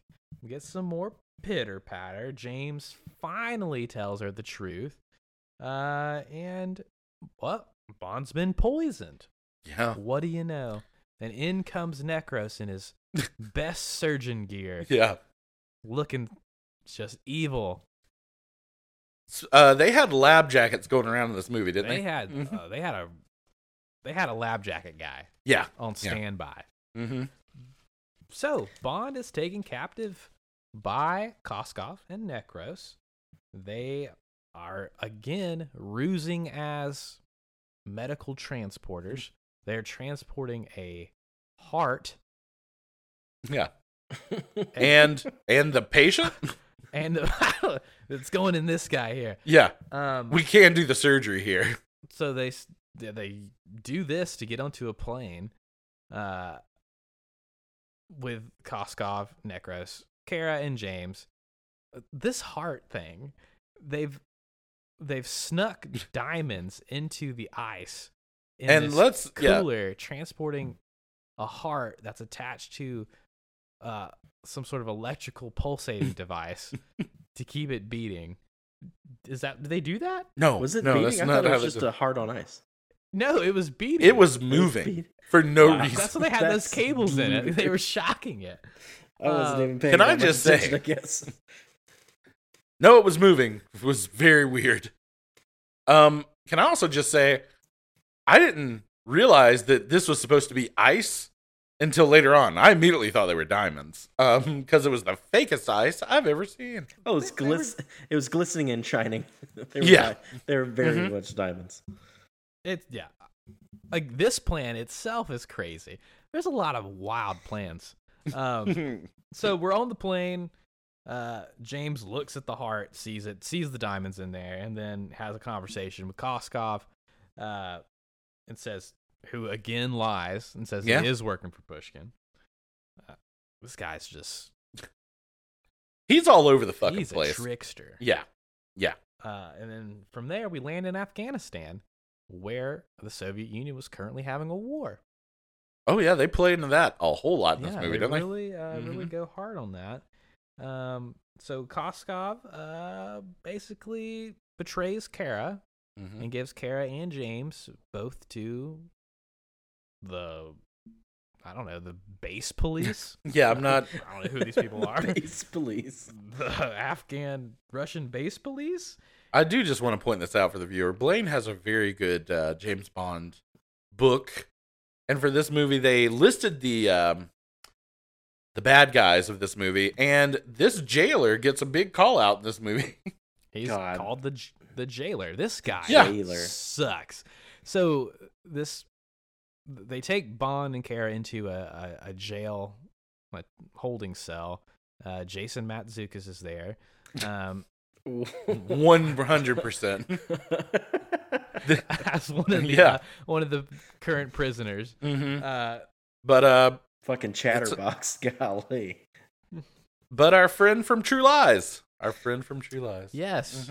Cameron Shaw will be introduced to later. So the jailer's just being an asshole, beating up James. They get into a fight. James uses his whistle keychain to put him to sleep. This fight's not great. No. Not a great fight. James wins. They throw some keys to Matsukas, and they escape. They jump over the fence, and the other prisoner follows. And bam, out of nowhere, a bunch of people pop up from camouflage. It's the Mujahideen. It is. Who were Dune style coming out like Fremen. Yeah, so who would have thought in just a very few short years we would think differently about the Mujahideen? We were all about them when they were fighting the Russians. Loved them. We were giving them a lot of weapons. Here, take all these weapons. Changed our tune. This should never come back and bite us. About 15 years later. Yep. So James and Kara go with the Mujahideen to their little stronghold, and we find out that the other prisoner that James set free is the leader of that particular section, Cameron Shaw, and he gets cleaned up real quick. Yeah, they clean up. They talk. He looks great. I don't know. They don't need to have this conversation. I do just want to point out this gentleman's name is Art Malik. Art Malik. Yeah. And it's a great name. Great name. Malik. Great name. Cool accent he has. Yeah, he's actually just British. So yes, I think Yes. He becomes he's like talking about how he went to Oxford. I was like, oh, he's just just a British guy. Like another guy I know that led a group of people in Afghanistan. Anybody? World history? Lawrence Arabia? No. Osama bin Laden. British. Yes. If you don't remember, Osama bin Laden led the 9/11 issue. Well, this was pre 9/11, as you said. It is pre 9/11. He led the 9/11 issue. The issue, if you believe that kind of thing. So there's I'm sorry, I'm throwing Blaine off. Continue. There's a lot of things in this scene. A lot of this was just unnecessary. There's a part where they're looking out the window at like a mean guy for a few minutes. For no while. Yeah, he wasn't being nice, was he? Yeah. He's just the mean guy. Doing some pretty terrible things. Was that a lady who was doing that too? Who knows? You never know with these Talibans. The Talibans. So Cameron and James kind of make a plan that they're going to go. They have some sort of mission they're going to do in the morning, but James is trying to get back to the Afghan base to stop Koskov. So James goes back to the room to talk to Kara. Some more pitter patter, and I think they have sex. Who knows? 100%. But yeah. It's another boring scene. I don't like their scenes together. Is it just me? It's a sharp shift in his he's this very kind of intense, serious guy, and then whenever he's around Kara, he's all of a sudden like very sensitive and soft. Yeah. And it's just because it's a sharp contrast. If they found a way to mesh both of those personas together, I don't think it would have bothered you as much. There's something also about the background music that they play whenever they're together that's so boring. just putting me to sleep. It's like a lullaby. Mm-hmm. Well, I think that's the very Pretenders. soft. I think that's the Pretenders song. Ugh. I think it's an Thanks. instrumental version There of you it. go. I'll pretend it was Aha. How about that? Aha. So the next morning, they go with the Mujahideen to their little mission, and look at this. They're selling opium to the Russians. The Russians are paying them with the heart diamonds to buy the opium. Whitaker's going to take the opium, resell it for huge profit. Took me more than one watching of this scene to figure out what was going on. So that's what Whitaker did with the money that the Russians gave him. Was Yeah. Instead of buying the opium with the money, he bought diamonds and then bought opium. Yeah. It's very strange. There's a lot Whitaker's doing. So they're loading all this opium into the Russian trucks. Necros is there. James sneaks into the truck, loads a bomb into one of the sacks, and his plan is he's going to blow up all the opium. That way, the Mujahideen still gets their money, and he gets to take out all the opium and Koskov in one fell swoop and ruin Whitaker's plan. But it doesn't go smoothly. No. It almost no. does until James fucks up. This is true. This is true. So they make it to the base. Now James is loading all the opium into this airplane. James gets on the airplane, takes his little bomb out, hides it, and is just going to get off. This whole time he's been wearing a disguise. He's had a wrap around his face until the part where it fucking mattered. Yeah. The one scene where you needed it the most. If he would have just wrapped his face up, he could have just walked away. But he takes his little shawl down from his face, and Koskov sees him, and then we have this huge battle. Yeah, this was a big action sequence too. Big set piece here. Mm-hmm. So the Mujahideen they come to assist Kara and James. They're shooting. I loved the horseback RPG shooting. Yeah. That was pretty cool. That was legit. They had some experience doing that. And would in the future. Yes. So, again, James is making strange choices here. So he's got this bomb on the airplane, but then he decides to take the airplane. Yep. He could have very easily just gotten off, and no one would have found that bomb before No. the timer went off. Mm-hmm. Could have just.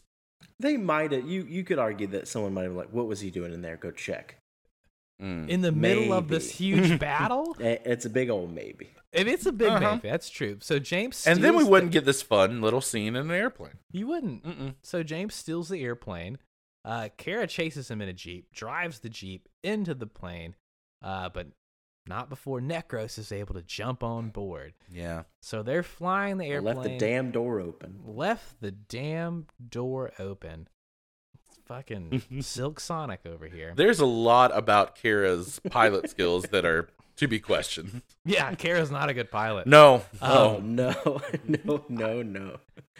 James thinks they're scot-free. He hands over the controls of the airplane to Kara while he goes to defuse the bomb that's in the cargo hold.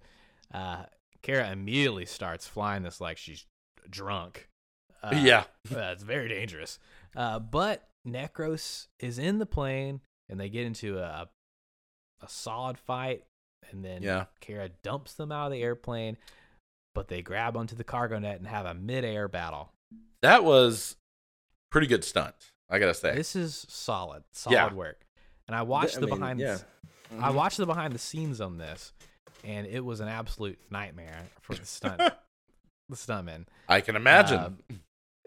So, especially once they cut the ropes and the baggies fell out, Yeah. you can see it start flapping like really Oh hard. yes, that was very troublesome because all I could think of is hit your they head, didn't want that. fall off, Yeah, they didn't want that to happen. unconscious. Yeah. So they had guys in the plane that every time someone fell off, they would jump out to go try to catch them in Okay. case they were like Oh. unconscious, so they Oh, could open God. the parachutes for them. Wow. Wow. So it was a sketchy setup Just to make this fucking movie. just to make this fucking scene. So James and Necros have a midair fight on this cargo sack. It's solid scene. It's a cool stunt, cool action sequence. Mhm. But the way Necros dies, so stupid to me. Yeah, he Okay. there was more rope that he could have grabbed. He just Why was really he wanted to holding hold on to on. the shoe? He Yeah. had to hang on to that boot. He was hanging on to James's shoe. James cuts his shoestrings to make the shoe fall off. Yeah. But he was surrounded by grabbable rope. Mm-hmm. Made no sense. Could have tried a little harder there, Necros. But anyways, Bond The- kills Necros. The minute Necros that falls knife off. come out, I mean, I would just be like, I'm gonna just do a safety hook on my other hand. Yeah. Right? You know, What's going on? I'll just grab something else. So Necros falls. He dies. Unless, I mean, he's got good genes, obviously, but he probably died from the fall. You never Uh, know. you never know. You never Could know. be one of those Nazi superhumans. That lady from the The opening Ubermensch. sequence could have been Oh, there down you there. go. So he gets back into the plane, defuses the bomb. They fly over some more battle that's going on. Well, I also got to point out in this scene, Kara's been flying the plane. Bond finally gets back up to the cockpit. Now, Kara's been flying this plane for a minute now. She turns to the window and sees the mountain coming up maybe a few feet from her. It's like, What have you been doing? what did you do this whole time? James squeezes out a one-liner before, he has to like Yeah. jump in the pilot seat and fix him from almost Snatch head-on the plane crashing up. into it. She's like, oh no. It's like you've been heading to this for the last 20 minutes. What is the surprise? Just to pull up. So stupid. So they fly over the battle. Mujahideen's attacking some more Russians. James drops the bomb, blows up a bridge. Everyone's happy. But the fuel tanks have been shot. The propellers are stopping. James has to crash land the airplane. But how do they do it? There's nowhere to land. Mhm. So James, they get into the Jeep that's within the cargo hold, Yep. open the parachute, and launch out of the back of the airplane and seamlessly drive off. It's pretty great. It's honestly. perfect. It's really It's perfect. pretty great. Absolutely Uh, would never go that well in a million Yep. years. Yep. They were going so fast when they came out of the back of that airplane. Those wheels would have shot off like bullets. They also would have just been slung out of that motherfucker Mm-hmm. and died. There's a lot of like that. Like we didn't mention earlier when James parachutes out of the Land Rover or the Jeep, his all of his bones would have broken out of that, coming out of that hole. There's just no way to perfectly he do would- this. He would have got goosed for sure. You would have got goose. Oh, yeah. absolutely. We got goosed. So we land, and James just drives away to Karachi to go get his dinner plans. And you think, hey, that would have been a good place to end the movie. But Nope. it's not. Nope. Yeah, that would have worked. That It would have just been fine. great. There's still it was like fucking Return of the King. Yeah, we Lord of got to the really Rings, close this up. 7 more endings. So then we're at Whitaker's place, and James is working with the CIA, and they're raiding Whitaker's house. And James and Whitaker have a showdown. Whitaker gets out his fancy American Gladiators Yep. gun. And they And have- Bond, you can literally shoot him anywhere else but where you're shooting. I know. Well, he did say the body armor he's wearing is very strong or something. I think he did I shoot I him thought in he the was chest. talking about the window. I think Yeah. I think he was shot in the chest a couple times, and it. Okay. like, Well, he's then that wearing makes body more Mm. sense. I think you might be giving him a little more. Some more. Excuse me. Excuse me. So, That was the ghost of Ray Don Chong. Ray Don armor. Baker. Radon drunk. Joe Don Baker. Joe Don- Ray Don Jong.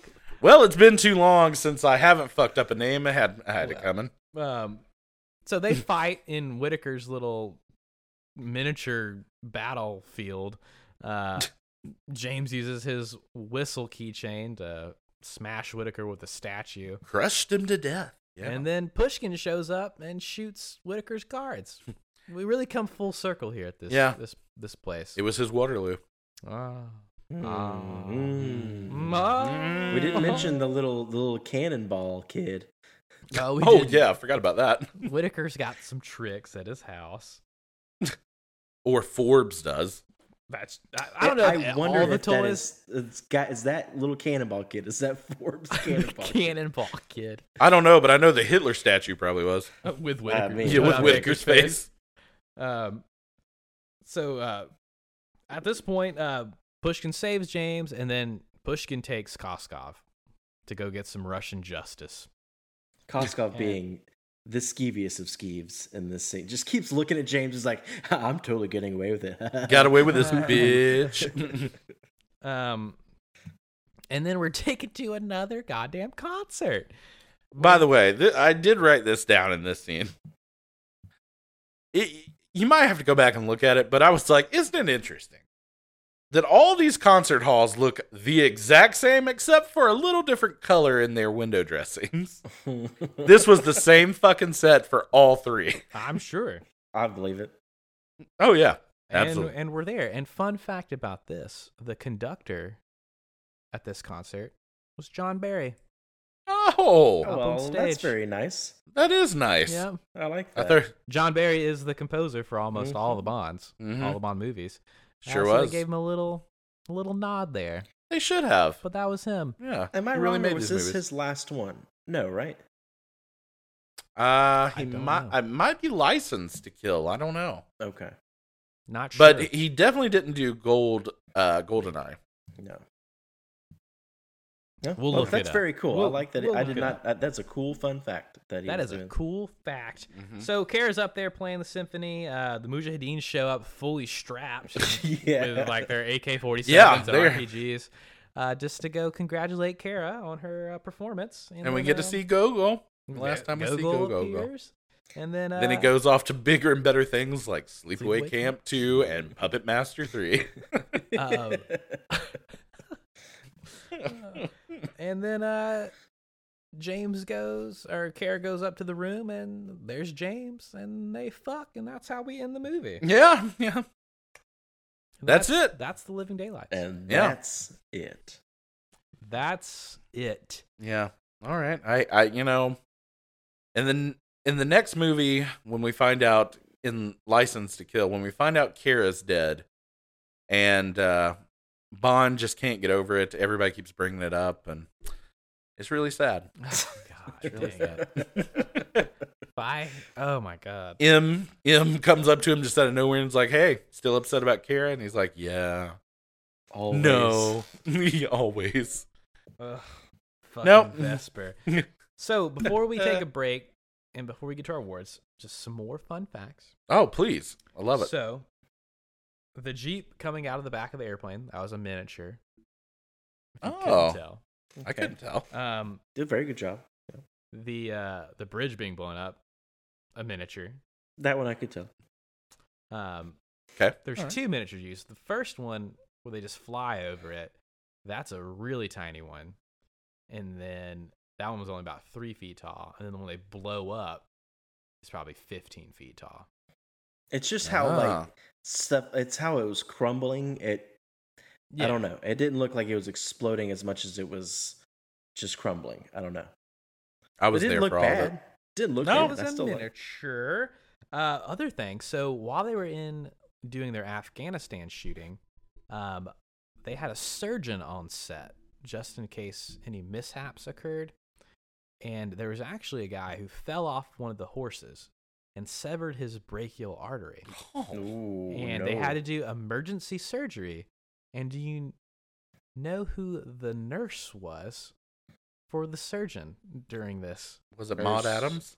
It was Barbara Broccoli. Oh shit! Okay. Hey, She had keeping to it in the actually family. do this Oh, surgery. man. with this, yeah.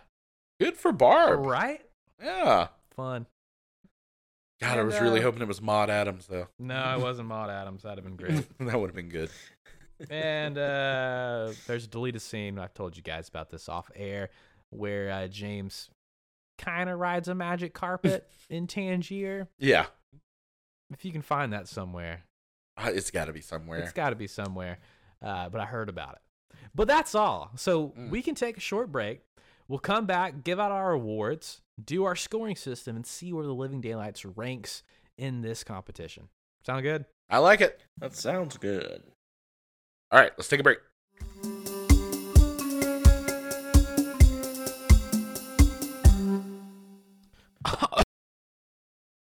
All right. Sorry, I had something stuck in my throat, but welcome back. Oh, man. We are back from our break. We should definitely not do that again. We'll just leave it as is. Welcome. I think that should be our standard welcome back now.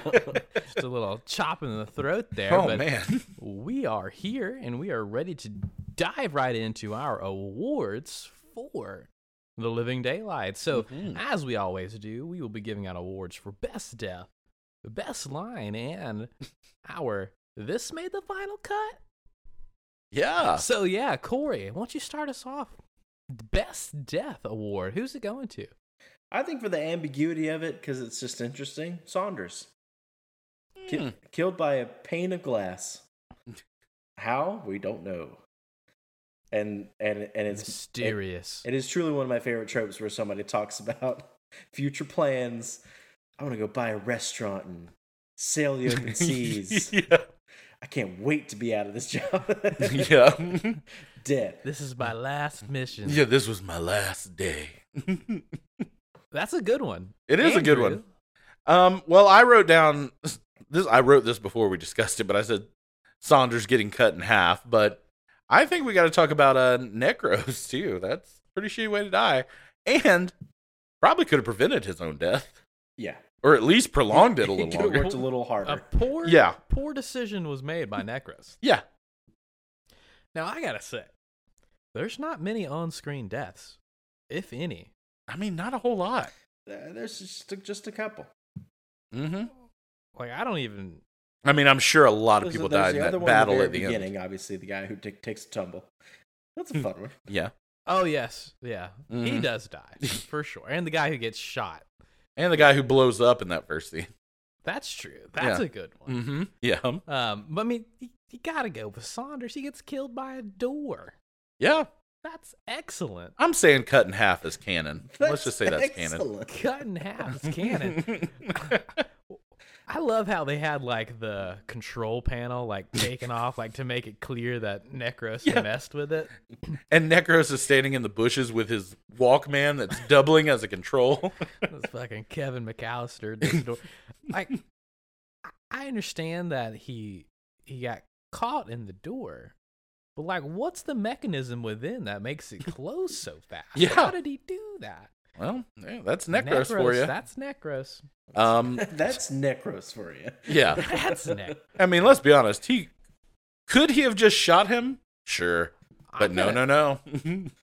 Necros was out there doing the thing, man. Yeah. Not since Oddjob have we seen such an involved and Devoted individual. well, that's not true. I guess. I mean, they're all pretty devoted, but not, Necros is not. I'll say this: he's interesting. He's interesting. That's Yeah. a good way to put it. Mm-hmm. All right. Well, that wraps it up. And you said Saunders too? I said Saunders Okay. too. I mean, we all kind of said Saunders. Yeah. I mean, Yeah. how can you not? Honestly. The lead up to it and then the aftermath is pretty fun. Yeah. So that takes us to our next award, and that is Best Line. Andrew, let's start with you this time. Best line in the movie. All right. Who's it from? This is slipping my mind right now. What is the general's name? Koskov. Nope, the other Pushkin. one. Pushkin. Mine comes from Pushkin at the end of the movie when he sees Koskov and he says, put him on the next plane to Moscow in a diplomatic bag. I love that. Put him in a body bag. In a body bag. Yeah. Yeah, and Koskov just like the sad sack in his face. Yeah, Oh no, I've finally been caught Oh. out. Oh wow, it became so German. Yeah. I mean, he was. They've caught me. I've finally been caught. Mm-hmm. Oh, don't shaking hurt in my my- teddy bear hands. Richard, what are you doing here? Richard. Let me put Yeah. on my wooden shoes and come with you. best line, Corey. I truly love the Barry Manilow collection line from Moneypenny. That's It's pretty like, funny. It is it's great. like, didn't you were such a great. music lover? Anytime you want to drop by and listen to my Barry Manilow collection, it's like, golly. Well, Moneypenny, take it easy. They're over there listening to one voice, and I honestly don't know a single Barry Manilow song. I gotta tell you, I don't. I gotta be honest. I'm telling you. People shit on him. They're fun fucking songs. Is he Copacabana? Yeah. He was Okay, so I Copacabana. know one Barry Manilow song. Well, and also he wrote the songs that the whole world sings. Okay, I do know that one too. Yeah. Okay, well, I'm just telling you, in your free time, catch up on Barry. He's a great performer. Well, I stand by it. I'll go to Moneypenny's house and Yeah. have a good time. And make love to it. Yes. So for me, I really liked when they're sledding down the hill in the cello, they cross the Austrian border, and James just yells out, "We have nothing to declare," and that tickled me. Just It's tosses funny. the cello over the gate. Just Yeah. very smooth. Just showed the passport and just went about their business. Yeah. And nobody chased them. No one questioned it. They said, all right. Those yeah. guards saw a whole army chasing these cats down the mountain. The Soviet army. No questions need to be asked here. And we do need to talk about the skiing. Boy, there's so much skiing coming up in the next two movies. It's going to be very We're interesting. ski heavy coming up. Yeah, very ski heavy. I'm excited. All right, that brings us to our last award, and that is, this made the final cut. Are you? If Now, it look, doesn't hurt your throat when you say it, you're not saying it right. You got to commit. Yeah. Damage may have been caused, but Why am I not coughing now, but you are? you probably got me sick. Now You look, fuck. goddammit. Look, goddammit. I am not. You know what? Why are we doing this on? Let's continue on. Not contagious. Okay. Yeah. Let's move on. All right. Final cut. How you feeling about this one, Corey? Ghetto Blaster just did not sit well with me. No. I did not know that's what they were colloquially referred to as. It's just the way Q delivered it. I was like, woof, yikes. Yeah, Here's the thing. This isn't mine, but I remember Spike Lee's movie Do the Right Thing. Radio Raheem carries around a boombox the whole time. I don't remember them calling it that, and I really just have a very bad feeling that was a shitty white person term.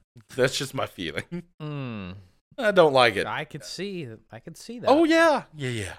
So don't like that term. Okay. Yeah.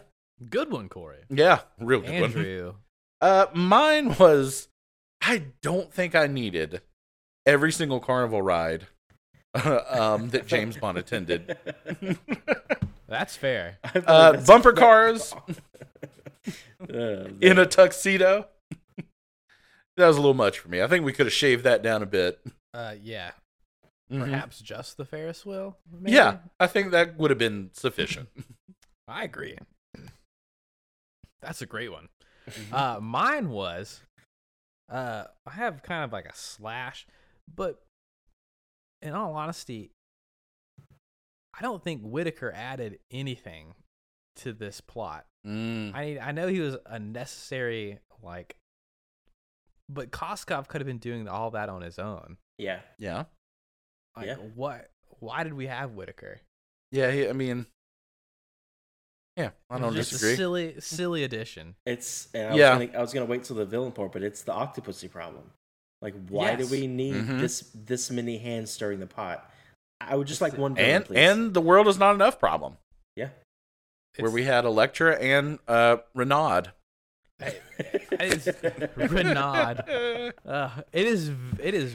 Yeah, that's a great point. That's very similar to Octopussy, Mm-hmm. with like the triumvirate of evil men. Yeah. But yeah, I didn't need him. What's going on? And it also added that extra ending to the movie. One of 4 Right, extra endings, yeah. Superfluous. What's going on? So that is my This Made the Final Cut. All right. So that leaves only the scoring to be done. So let's get into it. As always, we have 7 scoring categories: Bond factor, action, gadgets, song title, plot/characters, villain, and entertainment value. From a 0 to 100, Corey, what's the Bond factor in this movie? We got a new Bond here. We got a new Bond. I'm hesitant because I don't know where you guys stand on what he did, but I liked what he did. I thought he brought a different level of nuance. I thought he was fierce when it was necessary and passive when it was also necessary. He wasn't just one note. He had range. But a little bit lackluster sometimes. I mean, you're right. The whole Austria chunk didn't feel very Bondy. So I'll deduct points for that. And I'm going to give him a 77. I like that. Okay. I'm very simpatico with you on that. I gave him a 74 for Bond factor. I agree. He was obviously very capable. He got the job done. He was not as serious as we saw Craig in Casino Royale. Mm-hmm. He had some quips, but I don't feel like the comic side of it is natural to Dalton. Yeah. Every time he had a one-liner, it felt super forced, like almost he was embarrassed to say them. And if they're going to be in there, you need to commit to them. I don't think he wanted to say them. I think he didn't want any of the hamminess that Bond's kind of had. I mean, I'm pretty sure he didn't. But if it's in there, you got to deliver it like Bond would deliver it. But he, otherwise it was solid. 74. All right, 74. Well, guys, I gotta tell you, I went a little bit higher than both of you. I thought Dalton really had something new that I really like. I mean, it's different than what we were getting with Roger Moore, that's for sure. But for me, I felt like all the components were there. So yeah, he's got a little comedy, not a lot. The cello scenes, all that kind of stuff, where he goes back to get the cello for, all that kind of stuff. So for me, I felt like Dalton was giving something different and still kept some of it. So I actually gave him an 88 for Bond factor. Wow. Solid score. Yeah. Solid score. I think I would have given him more because I like him a lot. I'm just kind of critiquing the Bondness of it all. Yeah. But I like him a lot. I do. Mm-hmm. Yeah. Yeah, and like I said, it almost seems like... I mean, he's also a really good actor. That helps out too. He's Yeah. a good actor. Mhm. And it does seem it's close to the Craig approach to Bond. So I kind of put his score along the same lines as A Daniel Craig's for, Craig. like Casino Royale. Yeah. He's definitely, you can tell they tried to stick a little closer to the camp Yeah. with some of the one-liners, but good scores. Good Mhm. scores for Dalton here. So that takes us to our next category, which is action. Andrew, what you feeling about the action? Oh man, don't know how you guys are gonna sit with this, but I thought the action was really good. Now, keeping in mind, I do remember or have seen A View to a Kill many times. This movie comes after A View to a Kill, and night and day. I thought the action in this movie really stepped it up from the Bond movies that had led up to it. I liked all of them. I thought it was really good. I thought they were big, which you kind of expect in a Bond movie, especially the end. So I gave it an 89 for action sequences. Wow. Wow. Yeah. Wow. That's Mhm. a little higher than I was anticipating. But Okay. Corey, what are you thinking? I'm a little bit more middle. I do think the action was cool when it was cool, but there were elements, some fight scenes that I was I was like, okay, this is where again my argument comes that it's almost like it was stuck in the late 70s, early 80s with some of these sequences, and I think that with a little more budget they could have come around to these late 80s, movies that were really doing some big, cool action stuff. So I said 71, liked it, but I felt left myself a little bit wanting. All right. I completely agree. I went a little higher than you. I gave it a 75. For very similar reasons. I love the real stunt work in the movie, and some of those were.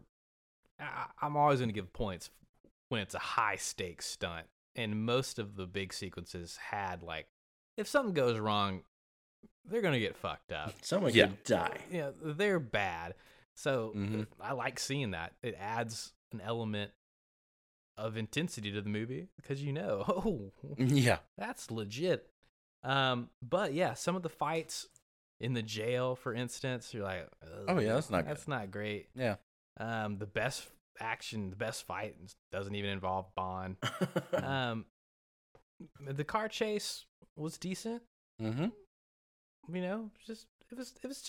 It was decent. Nothing blew me away, but just the overall solid action. So, 75. All right. So our next category, which is usually all over the map for these movies, that is our gadgets category. Andrew. Yeah. Gadget score. Gadget heavy movie, I gotta say. They all come into play pretty well, I think. I mean, we have our key fob that comes back later on.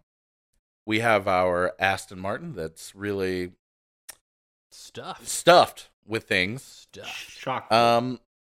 Yeah, we have the boombox rocket launcher, which I will now call it. Couch. Yep, couch. Got a couch in there. Couch. Oh, don't forget about the rake radar. We didn't talk Can't about the forget rake about radar. the rake radar. Or the electric knife. Many things. We got exploding milk, people. We got exploding milk. That's not his. That's not his. That's not his. Uh, But I actually did go, again, fairly high with the gadget score on this. Just because it is a gadget heavy movie and I liked everything they did with them. So I gave it, again, an 89. Woo. What? Oh, yeah. All right. Andrew's going hard with Living Daylights. Yeah. It is, it's not the heaviest gadget movie we've seen. Okay. I don't believe. Okay. I was trying to think of another one. I still think Moonraker has the most gadgets we've seen. Moonraker has that's a true. million gadgets. Not as cool, though. Octopussy has a bunch of gadgets. True. But this one is, for me, I'm counting the primary gadgets were the car and the key fob. And I've always been weird about, when you pack in a million gadgets into the car. Is that one thing? Because then we're like, and you only live twice. I don't know. Never mind. Okay. Doesn't matter. But the key fob in the car. Key fob I thought was stupid. Like I said, design flaw. If someone else whistled, you're dead. Car was awesome. So I gave it, that being said, I gave it a 78. Mostly on the car, because the car was super badass. Not a bad score. Not a bad score. But key fob didn't super enjoy it. It was very 80s. Absolutely. But Corey, what are you thinking? I'm right in the same ball field. I just dinged the key fob a little bit more, not even because it was kind of silly, but also not super effective when he uses the gas on the guys in the jail. They woke up immediately. Very well. It knocked him out for a second, and then he was right back in the game. So it didn't actually perform all that well as a gadget. But the Aston Martin was killer. So couch was great. Love couch. So great couch. So, I said a 72. That's Weinstein's casting couch. Oh boy, Traps him. I'll keep her here till later. Ooh. Ooh. Sorry, that's.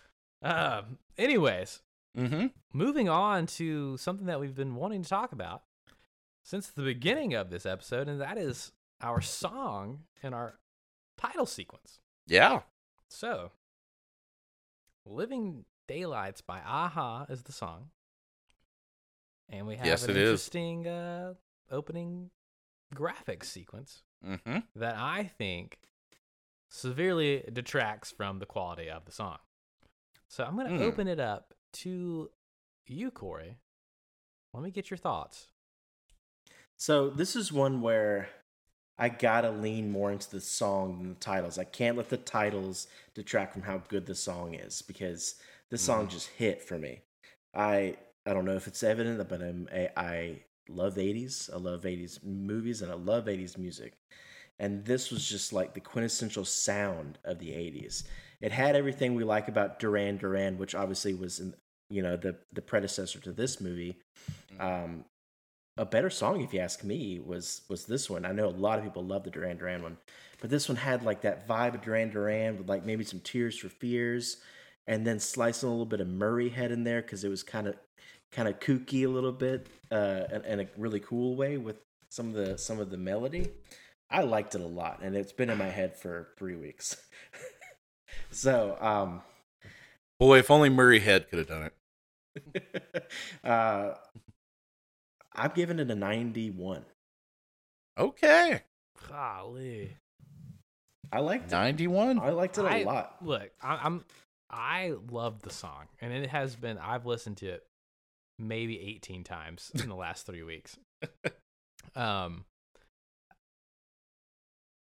Yeah. It's not a super Bondy song. It doesn't have the classic Bond sound. I'm not saying that they all have to be like that. Okay. I love the song, but I have to grade it in connection with the title sequence, because that's what the category is. And the title sequence is fucking terrible. It's not fucking terrible. It's just fine. The gun shooting in sequence, I enjoyed that. I liked that part was cool. Okay, first off, they use revolvers. Bond never uses a revolver. That bothered me.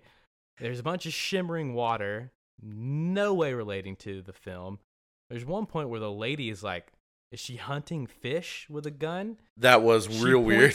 She's pointing a gun to water. Yeah. And then we end with a giant champagne flute with a lady in it.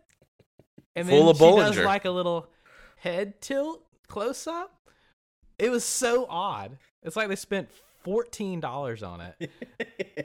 You forgot to mention the James Bond dancers. Yes. The action dancers. Yeah, the action sequence dancers. It was trash. I didn't mind it. It didn't bother me. None of this sequence really bothered me. You were just drunk on the song. Sure was. That's what it was. And I guess that count. I mean, if the song's so good, you're blind to the graphics, then I guess it does its job. But I saw them, and they were stupid. But I do love the song, so 74. All right. The song's awesome. It's a great song. Even though it's not a classical Bond-style song. It's got the John Barry orchestral element in there. It's just interlaced with a lot of synth, yeah, it's 80s. Pretty cool, actually. I mean, I've never heard anything like that. I gotta agree with Corey. I thought there was enough Bond in there to be perfect. And still be Aha and very 80s.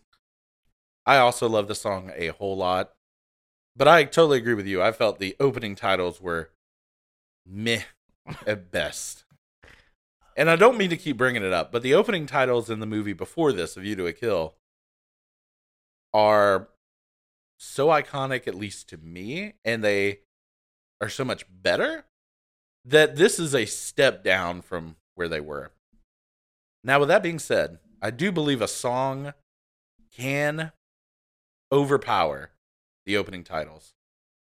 And I believe that's what happened in this case for me. So with all that being said, I actually gave it an 85. That's fair. Yep. That's fair. I'm not sure I'm feeling the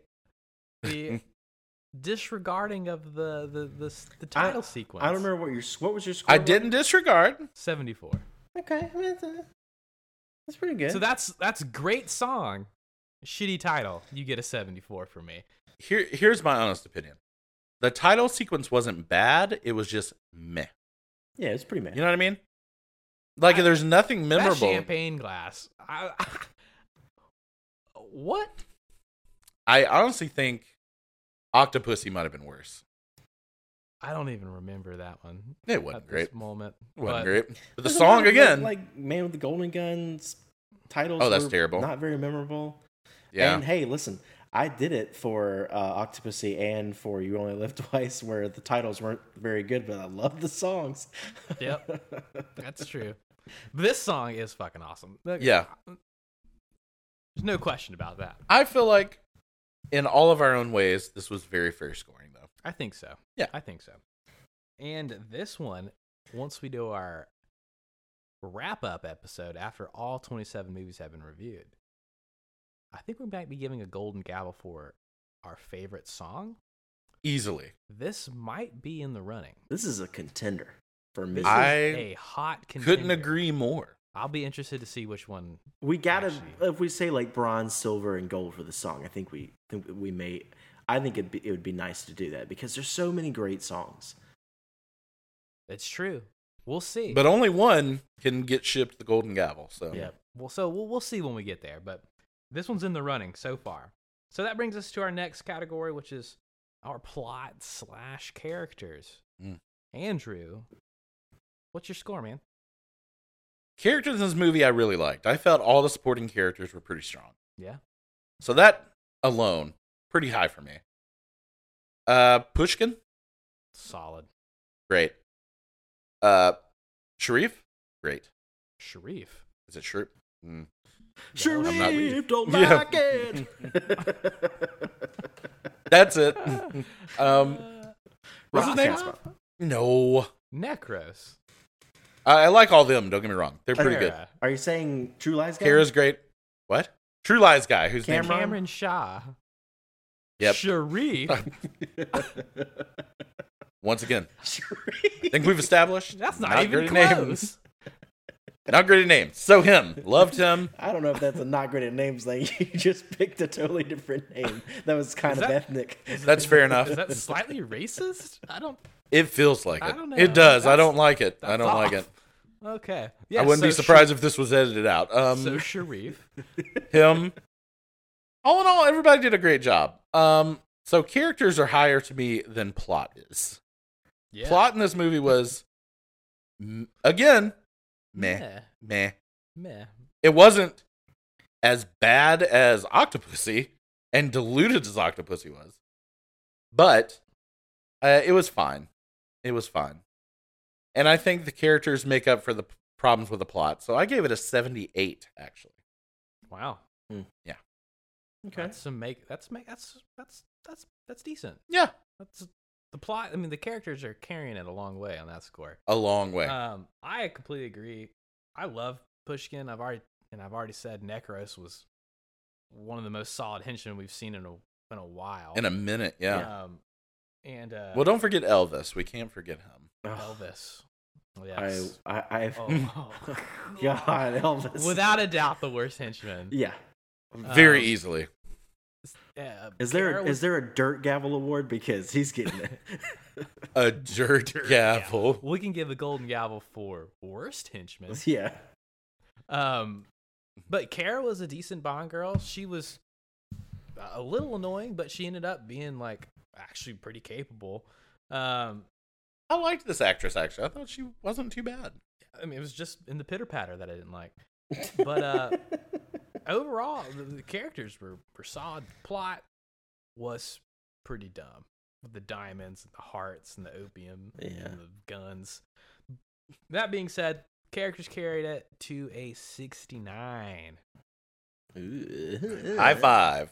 Corey. I am kind of echoing some of the things you're saying, but what we haven't said, I guess we kind of have to say that, but it's the characters of Koskov and Whitaker. Since you can't call them both villains, I'm just going to talk about the fact that you just need to pick one, or which we just picked one. We did. No, you know what I mean. I mean the filmmakers. Yep, I gotcha. But yeah, I like Kara. I actually like Saunders, even though he was kind of sniveling. I was like, Saunders, come on, give him a shot. I definitely felt bad for him. But you're right. The plot. Here's the thing. It definitely has third act problems because all this ruse work that they're doing the whole time. I'm following and I'm like, okay, well, they're really going the extra mile to sell this weird idea they had. Like, I wonder, like, if it was me and I was Whitaker, I'd be like, just go from A to B if you don't mind, Koskov. And Koskov's like, oh, but what if we actually make 100 different steps and then we get there? That's and then throw in the Mujahideen.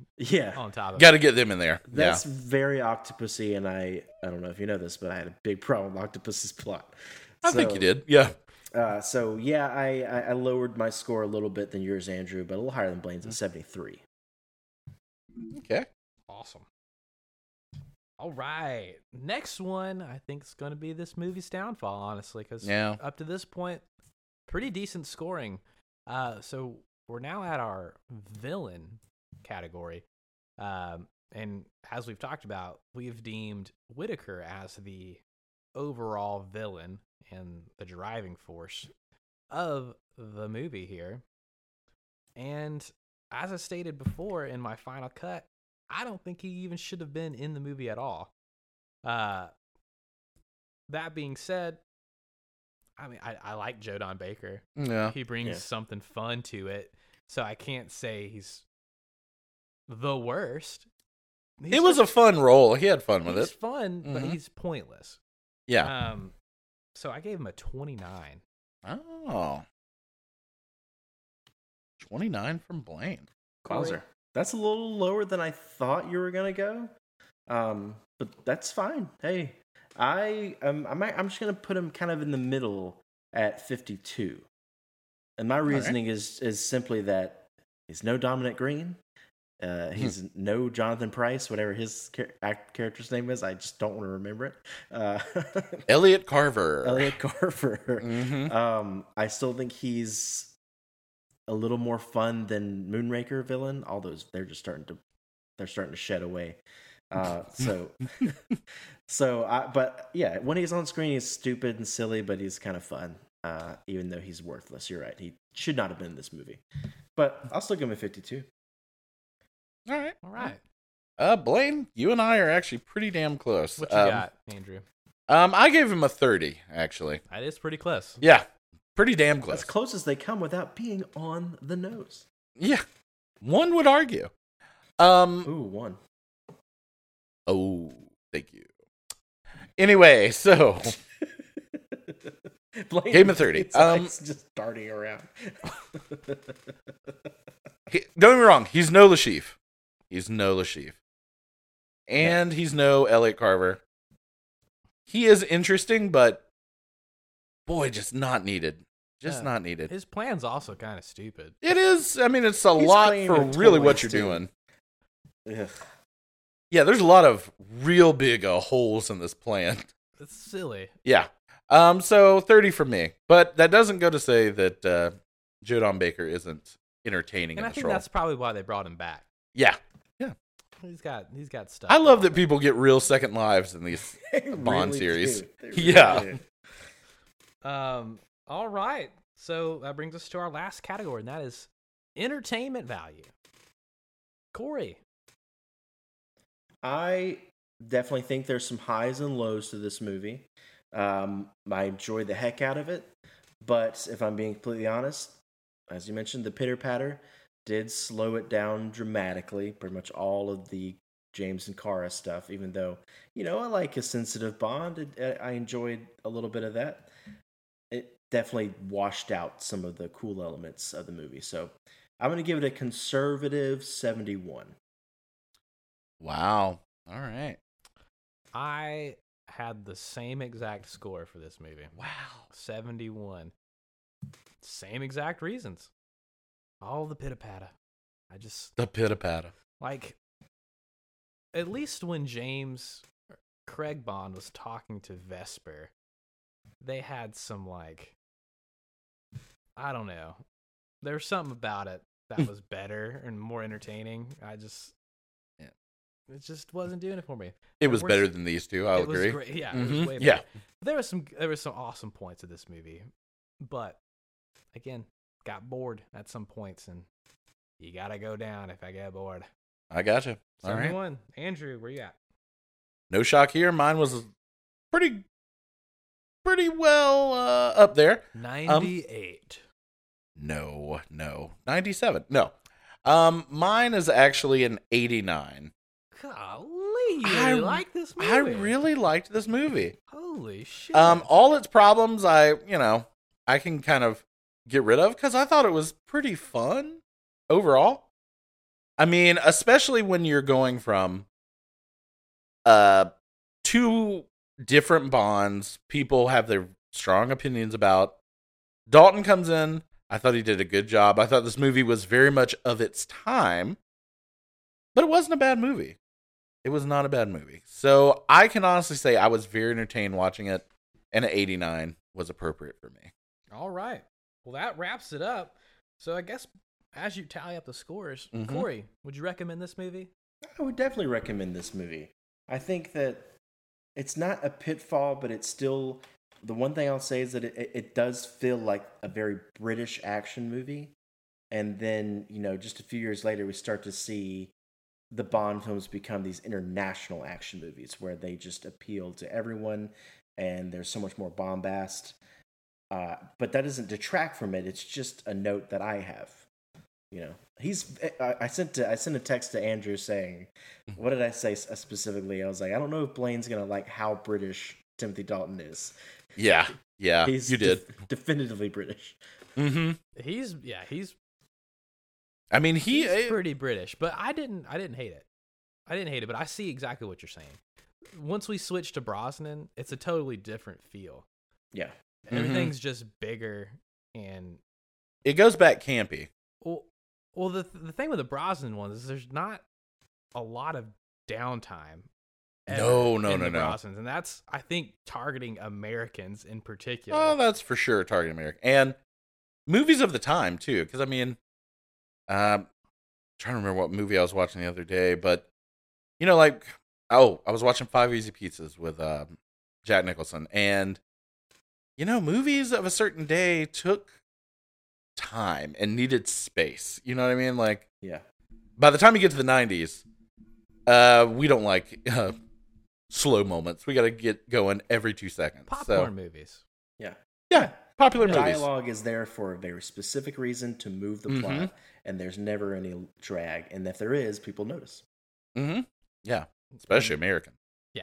And this one, like Corey said, was more British. It's even, I'd say it's maybe the most British one we've seen so far. Okay.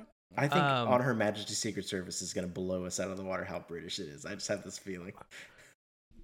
Probably so. I can't wait. It takes place in Buckingham Palace, the whole movie. With the Queen. God rest her soul. God rest her soul. As of this moment, she is still alive, and Prince Charles is not the king. Yeah, fuck. That could change in the next few minutes. Up to date. So, Andrew. Yes.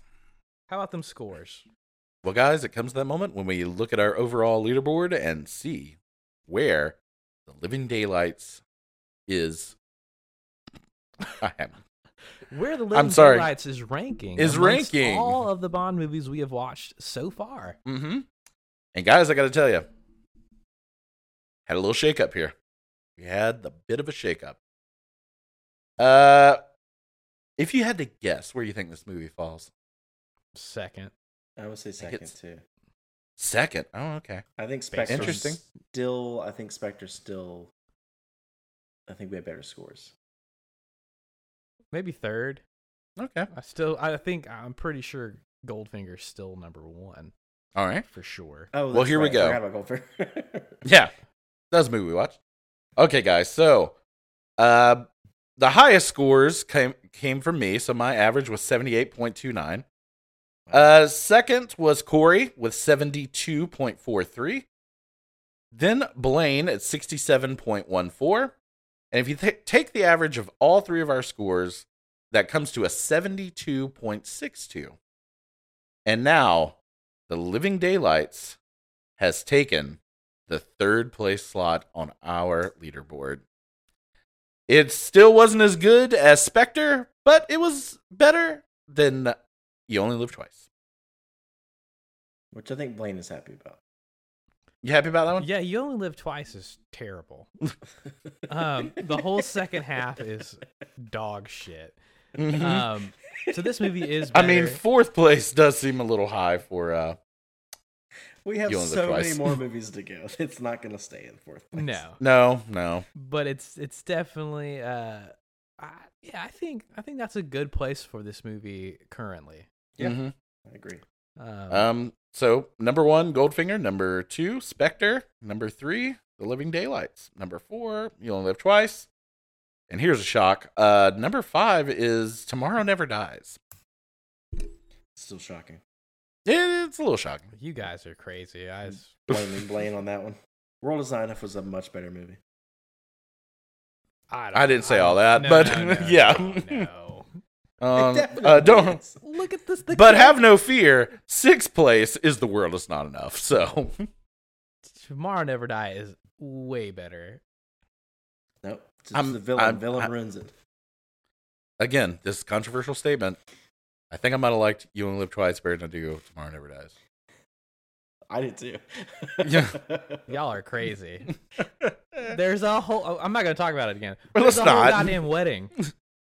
A whole wedding that y'all watched. You in know, that there was no movie. weddings in this movie. I can say Meanwhile, that. Tomorrow Never Dies, there's an awesome motorcycle chase under helicopters and fucking. You got Michelle Yeoh kicking ass. Again, But hey, Sean Connery gets yellow face. Oh, I can't. What I mean, the coolest gadget we've ever seen? the helicopter? No, the prosthetic on his Oh, face. the prosthetic. Oh, the yeah. best gadget. Oh my god, y'all guys are crazy. But yeah, good place for Only Live Twice currently. I'll say that. And again, it's going to be the movie that brings it all together. Because there's been movies that we like that have had a bad villain, just like this one, Yep. and it plummets them. So This movie would have beaten Spectre, by the way, if it wasn't for our villain scores. By the Yeah. way, yeah, if it would because we were averaging about 77 until we got to villain, then it dropped down to 74. well, we'll Or see. excuse me, 72. We'll see where if it holds that place. I don't think it will. But yeah. And see. as much as I still don't really love Blofeld's or Waltz's take of Blofeld and Spectre, he was better.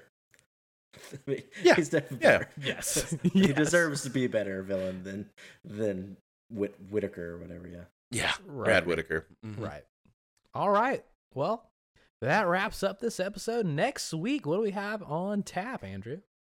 We got the Roger Moores coming back. We got The Spy Who Loved Me. Fantastic. All right. We'll tune in next week and we will be breaking down that movie. So, as always, this has been Oh, we're not counting down again? I forgot. As always, thank you for joining us. This has been Judgment.